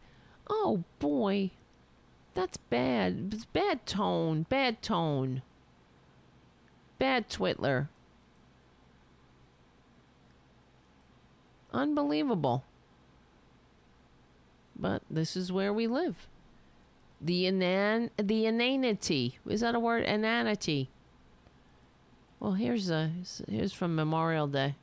Administration, including the Secretary of State, Mike Pompeo, Steve Mnuchin, the Secretary of the Treasury, as well as other high-level dignitaries. We're keeping an eye on that for you. As soon as the president begins that ceremony, we'll certainly dip into it. But I wanted to cross over to Monica Alba again at the White House for us. Monica, as we just heard there from Dr. Pena, the reality of the president's actions, not just in this particular moment, but the message the White House is trying to convey about where we are as a country on this day with this pandemic is very different than what the health experts, sometimes within his own COVID task force, are telling us. Certainly, Eamon, and just over the weekend, we heard from FDA Commissioner Stephen Hahn, who warned starkly that this virus is not yet contained. That is different than the message we hear from the president, who just tweeted this morning again, a focus on a transition to greatness. He is trying to signal that in the weeks and months ahead, he hopes this returns to normalcy, because, of course, that is what he is hoping to project for his own re-election hopes in November. But today, he will take, I believe, a different tone, a more solemn and serious tone to mark not just Memorial Day, but those lives lost. And as we have seen here, flags have been lowered at the White House and all over, again, not just for this important day. How dare you? He will take a different tone today for his... Are you fucking kidding me? It's ridiculous. Talk about gaslighting. He will take a different tone for... Not just for... How the fuck do you know, bitch? He's gonna take a different tone, not just for all the lives lost and all the wars of corporate aggression, but for the 100,000 people who needlessly died under his watch while he was goddamn fiddling and twittering. Are you kidding me? This is why. Are you kidding me? I can't even talk. He will. I swear to God, he's gonna take a different tone. He will take, I believe, a different tone, a more solemn and serious tone to mark not just Memorial Day, but those lives lost. And as we have seen here, flags have been lowered at the White House and all over again. Oh, wow. He lowered the flags to half-mast. The fucking tax-cheating, draft-dodging con man. The dictator-envying con man. You'll see. He will take a different tone. Fuck you and your tone. You goddamn delusional sons of bitches. You gaslighting goddamn greed-centered ghouls who are part of the problem. If this is our liberal media, we're in trouble, folks. Unbelievable. This is the mainstream media. You get it? It is their job to ensure you never get a clue. They will play along with the ruse. This could be 1939 Germany, and they would be playing along with the ruse. Trust me. They're in it for the money. Whatever it is, heads they win, tails we lose. They're not in it to incite us to actually have a functioning democracy that works for all. It's a game.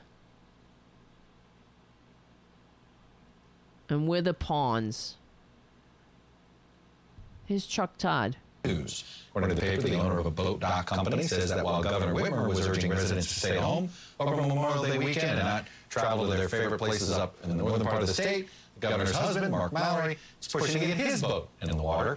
According to the owner of the company, Mallory tried to name drop the governor to get it done. In a statement to the Detroit News, Governor Whitmer's office did not confirm or deny the story, saying in part, quote, "We're not going to make it a practice of addressing every rumor that is spread online." For more on some obstacles to other possible names on the VP short list, let's head over to our own Steve Kornacki at the Big Board. And like I said, some people have a negative on their list, and they didn't do anything wrong. It has nothing to do with them.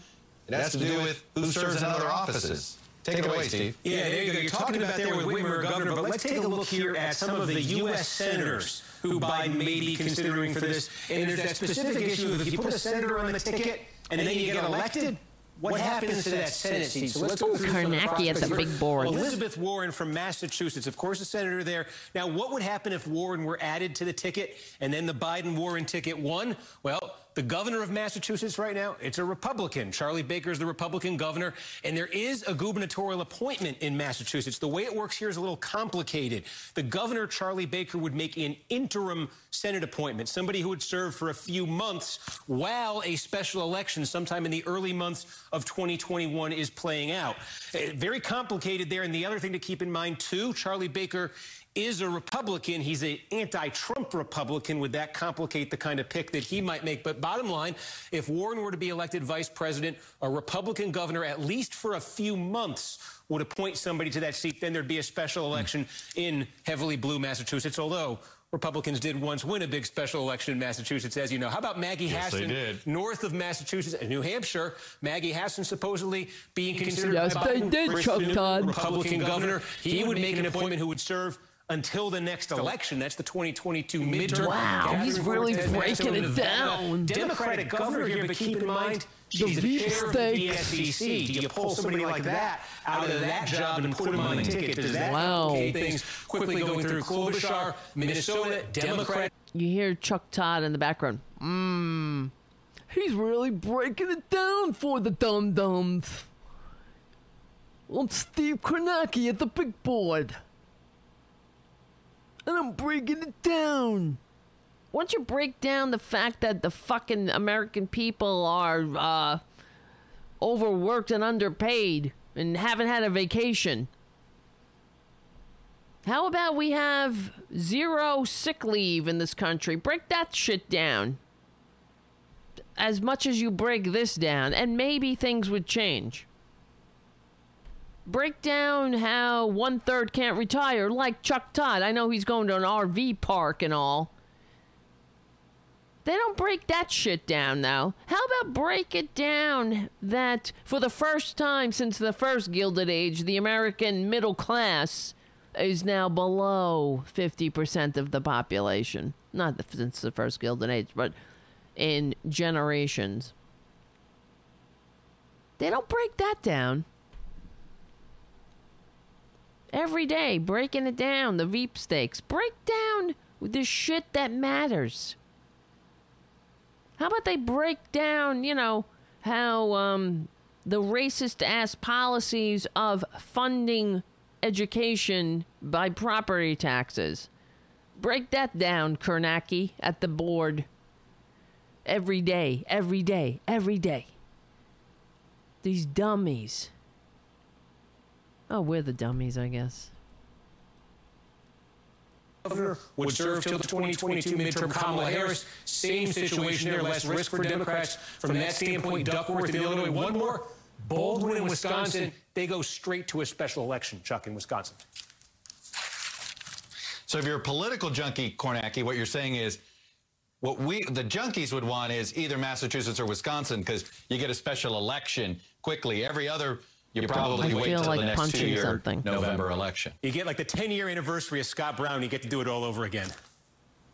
No, I'm sure that's what the world would love to have once again. It's a long way away, but it is an important factor. Sherrod Brown might have been on Hillary Clinton's ticket had there not been a Republican governor of Ohio in 2016. Anyway, Kornacki, thank you. Up next, How astute. That's an astute analysis. Oh, my God. Yeah, she might have not picked Tim Kaine, and maybe she would have fucking won. If she wasn't worried about her own ass. Maybe she could have been worried about the ashes of the millions of Americans left behind. Such shit. Such goddamn bullshit. It's the Veep stakes. Unreal. But this is what we got. The Veep stakes. Oh, here's something that irritated me. I'm glad I grabbed it. As you know, Chuck, that's hotly debated in Washington if companies should be excused from liability if their employees contract the disease while they're at work. Chuck? Yeah. Oh, yeah. What a hot debate. Because that's what Republicans are doing. Oh, it's such a debate. How companies should be excused from liability. No, it's not a debate. It's only a debate if you're a fascist mother effer funneling more money into the arms of people who will never spend it in a million lifetimes, but only use it to buy politicians and corrupt government and manipulate the goddamn legislature to ensure that the game stays rigged against the working class. But let's pretend a hot debate going on. No, the hot debate is how much longer are we going to take it? I'm having a hot debate right here. We're having a debate. How much longer are we going to take it? We're going to take bets here. How much longer are we going to take it? 5 more years? 1 more year? 3 more years? 10 more years? My lifetime? How much longer, people? How much longer are we going to allow them to get away with it? And listen to Chuck Todd. He gets even more irritating. The tricky part of the next round of negotiations that we know is coming. David Gura in Lower Manhattan for us. David, thank you. And Katie, that does it for us today. I think our producers are going to say you and I were a bit chatty today. I think we lost a segment somewhere in there, but we'll take our punishment and regroup and see you tomorrow. Thank you for trusting us. Nicole Wallace and Brian Williams. Pick things up right after this quick break. Thank you for trusting us. We'll be right... Shut up! We were a bit too chatty today. That's what happens when on a full stomach, I guess. You mother effers. Well, 40 million Americans are out of work. I can go on. Useless. You understand? This is like... What? How dare they? go on like that in the face of everything that's happening. I mean, they have failed. The corporate media is part of the problem. And I know you know that. You guys know that. So, anyway, that's why I say become a patron at patreon.com/Tara Devlin. One day we'll have a daily show. But it all depends on how many patrons we get. We need about 1,000 more of you. And we can get there. We'll get there eventually. But that's what it's going to take. We gotta have to flood the internet, the YouTubes, the series of tubes called the YouTubes, with the real liberal media. And thank you for your super chats. All that stuff matters. Whatever. That's all I can say. I can't say's no mores. All right, let me see. I wanted to say thank you to Slow Tree for your super chat, and Mark C, and Jim, of course, and other Patricia. Sometimes the thing doesn't do all of the super chats should get a tweet, but for some reason it doesn't always tweet out. But anyway, you guys are great. We will get together again another day this week. I hope that I want to do a daily show. I do. Okay? If you want a daily Tara Buster, and you want the show to grow, and we'll have, I don't know, maybe even a producer one day. The show will get better, it'll get bigger, we'll have better guests, we'll have people.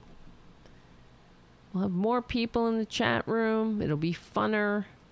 It will also help take this goddamn country back. I'm not kidding. You know that. It's important. That's why I do, I do what I do. Do an hour daily show, says Jim. Easy for you to say, Jim. I'll do an hour daily show. I'll do a daily show when we get more patrons. I told you guys, we need about 1,000 patrons to do a daily show. We got a long way to go. It's not impossible. If Kyle Kulinski can do it, why can't we do it? I'm just saying. Or the Rational National. How can they do it? They do it through their patrons. YouTube, all those like advertisements on the YouTube. You know how much you get? Nothing. Zero. 1 million views, you'll get $1,000 or something like that. Not even. For 1 million. I'm saying. I'm not kidding. So it really comes down to patrons at this point. Until we can get, I don't know, maybe we'll get some of our own advertisers. But the way it is, it has to be people. Like PBS Public Broadcasting. It has to come from you guys. The community. And hopefully we'll grow. I would love the community to be filled with thousands of people. We can do it. That's why I'm trying to do more shows. You know what I'm saying? So, because more shows, more people. More people, more shows. More shows, more people. More people, more shows. Let's see. Uh-oh.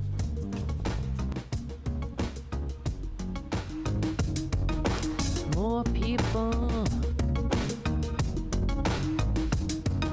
More shows. people. More shows.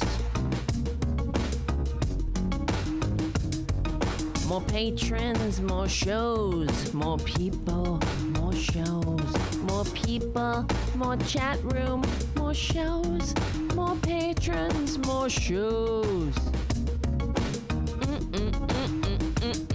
Yeah. Let's get it together and do more shows.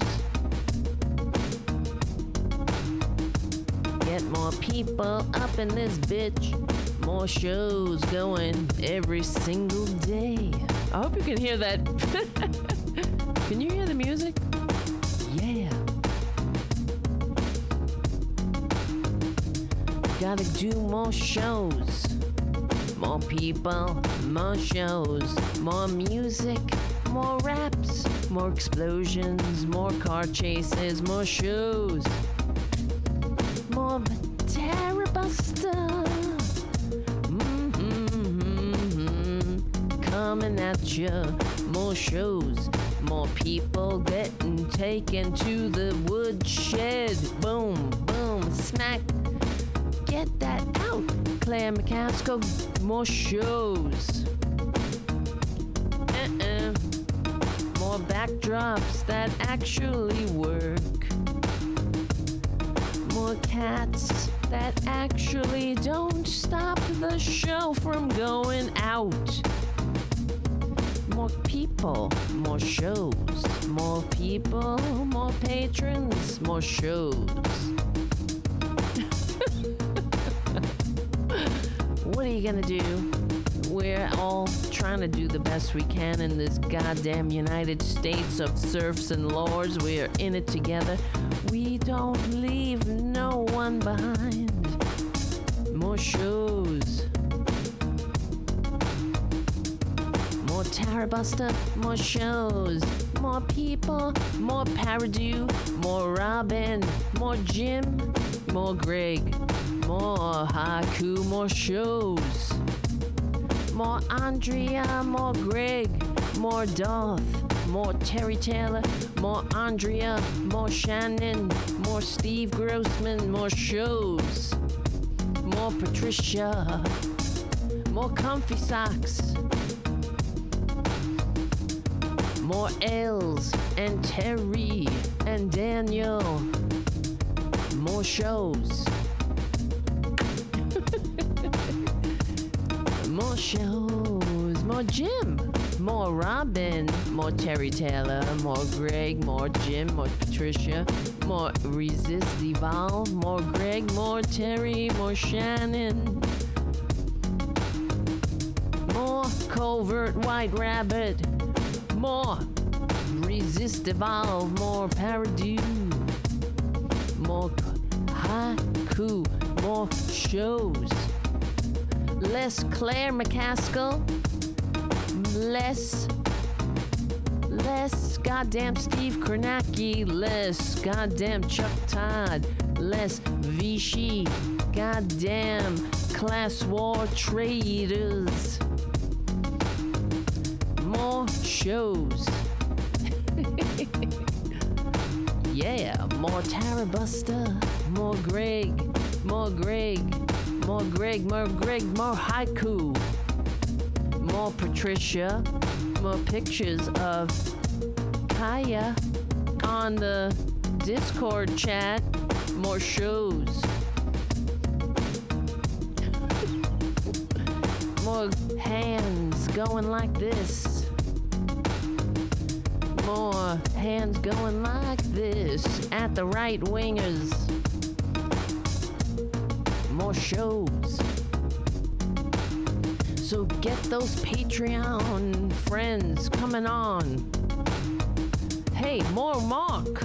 Where's Mark, by the way? I'm taking attendance. Where is our little, not little, our young friend, Mark? He'll be back, I'm sure.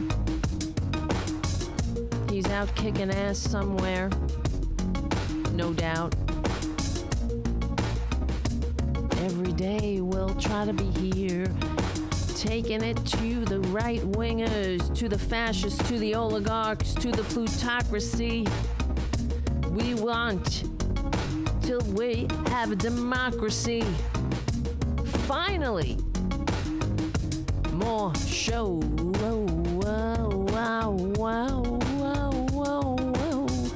More shows.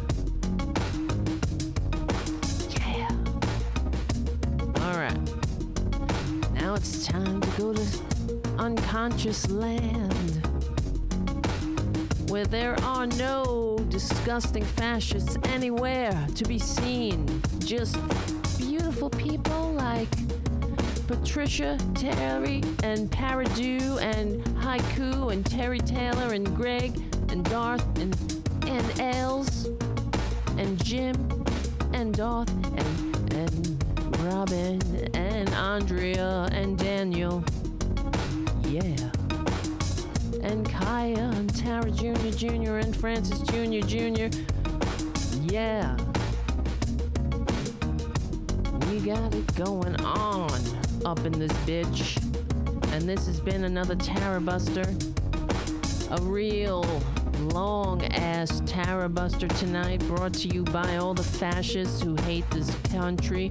And when they say they hate government, they hate democracy. Remember that. We're in it together. We don't leave anybody behind.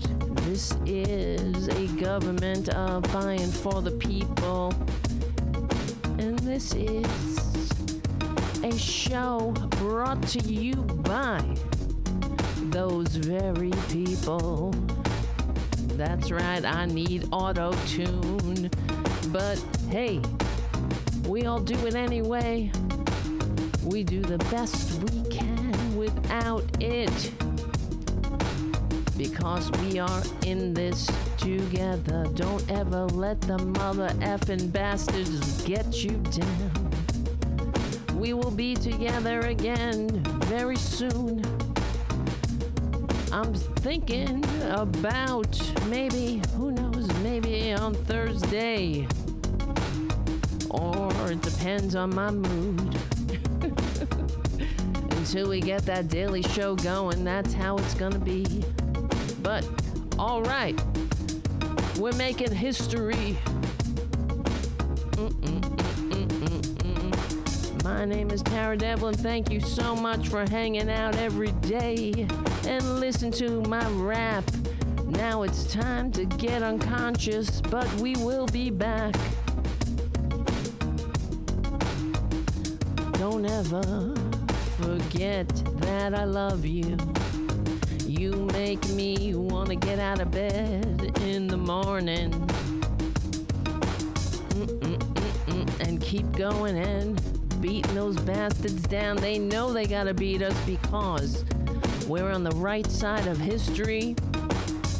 We're on the right side of democracy. We stick together, we win. And we will win. My name is Tara Devlin. I'll see you on the other side in a few days. Good night.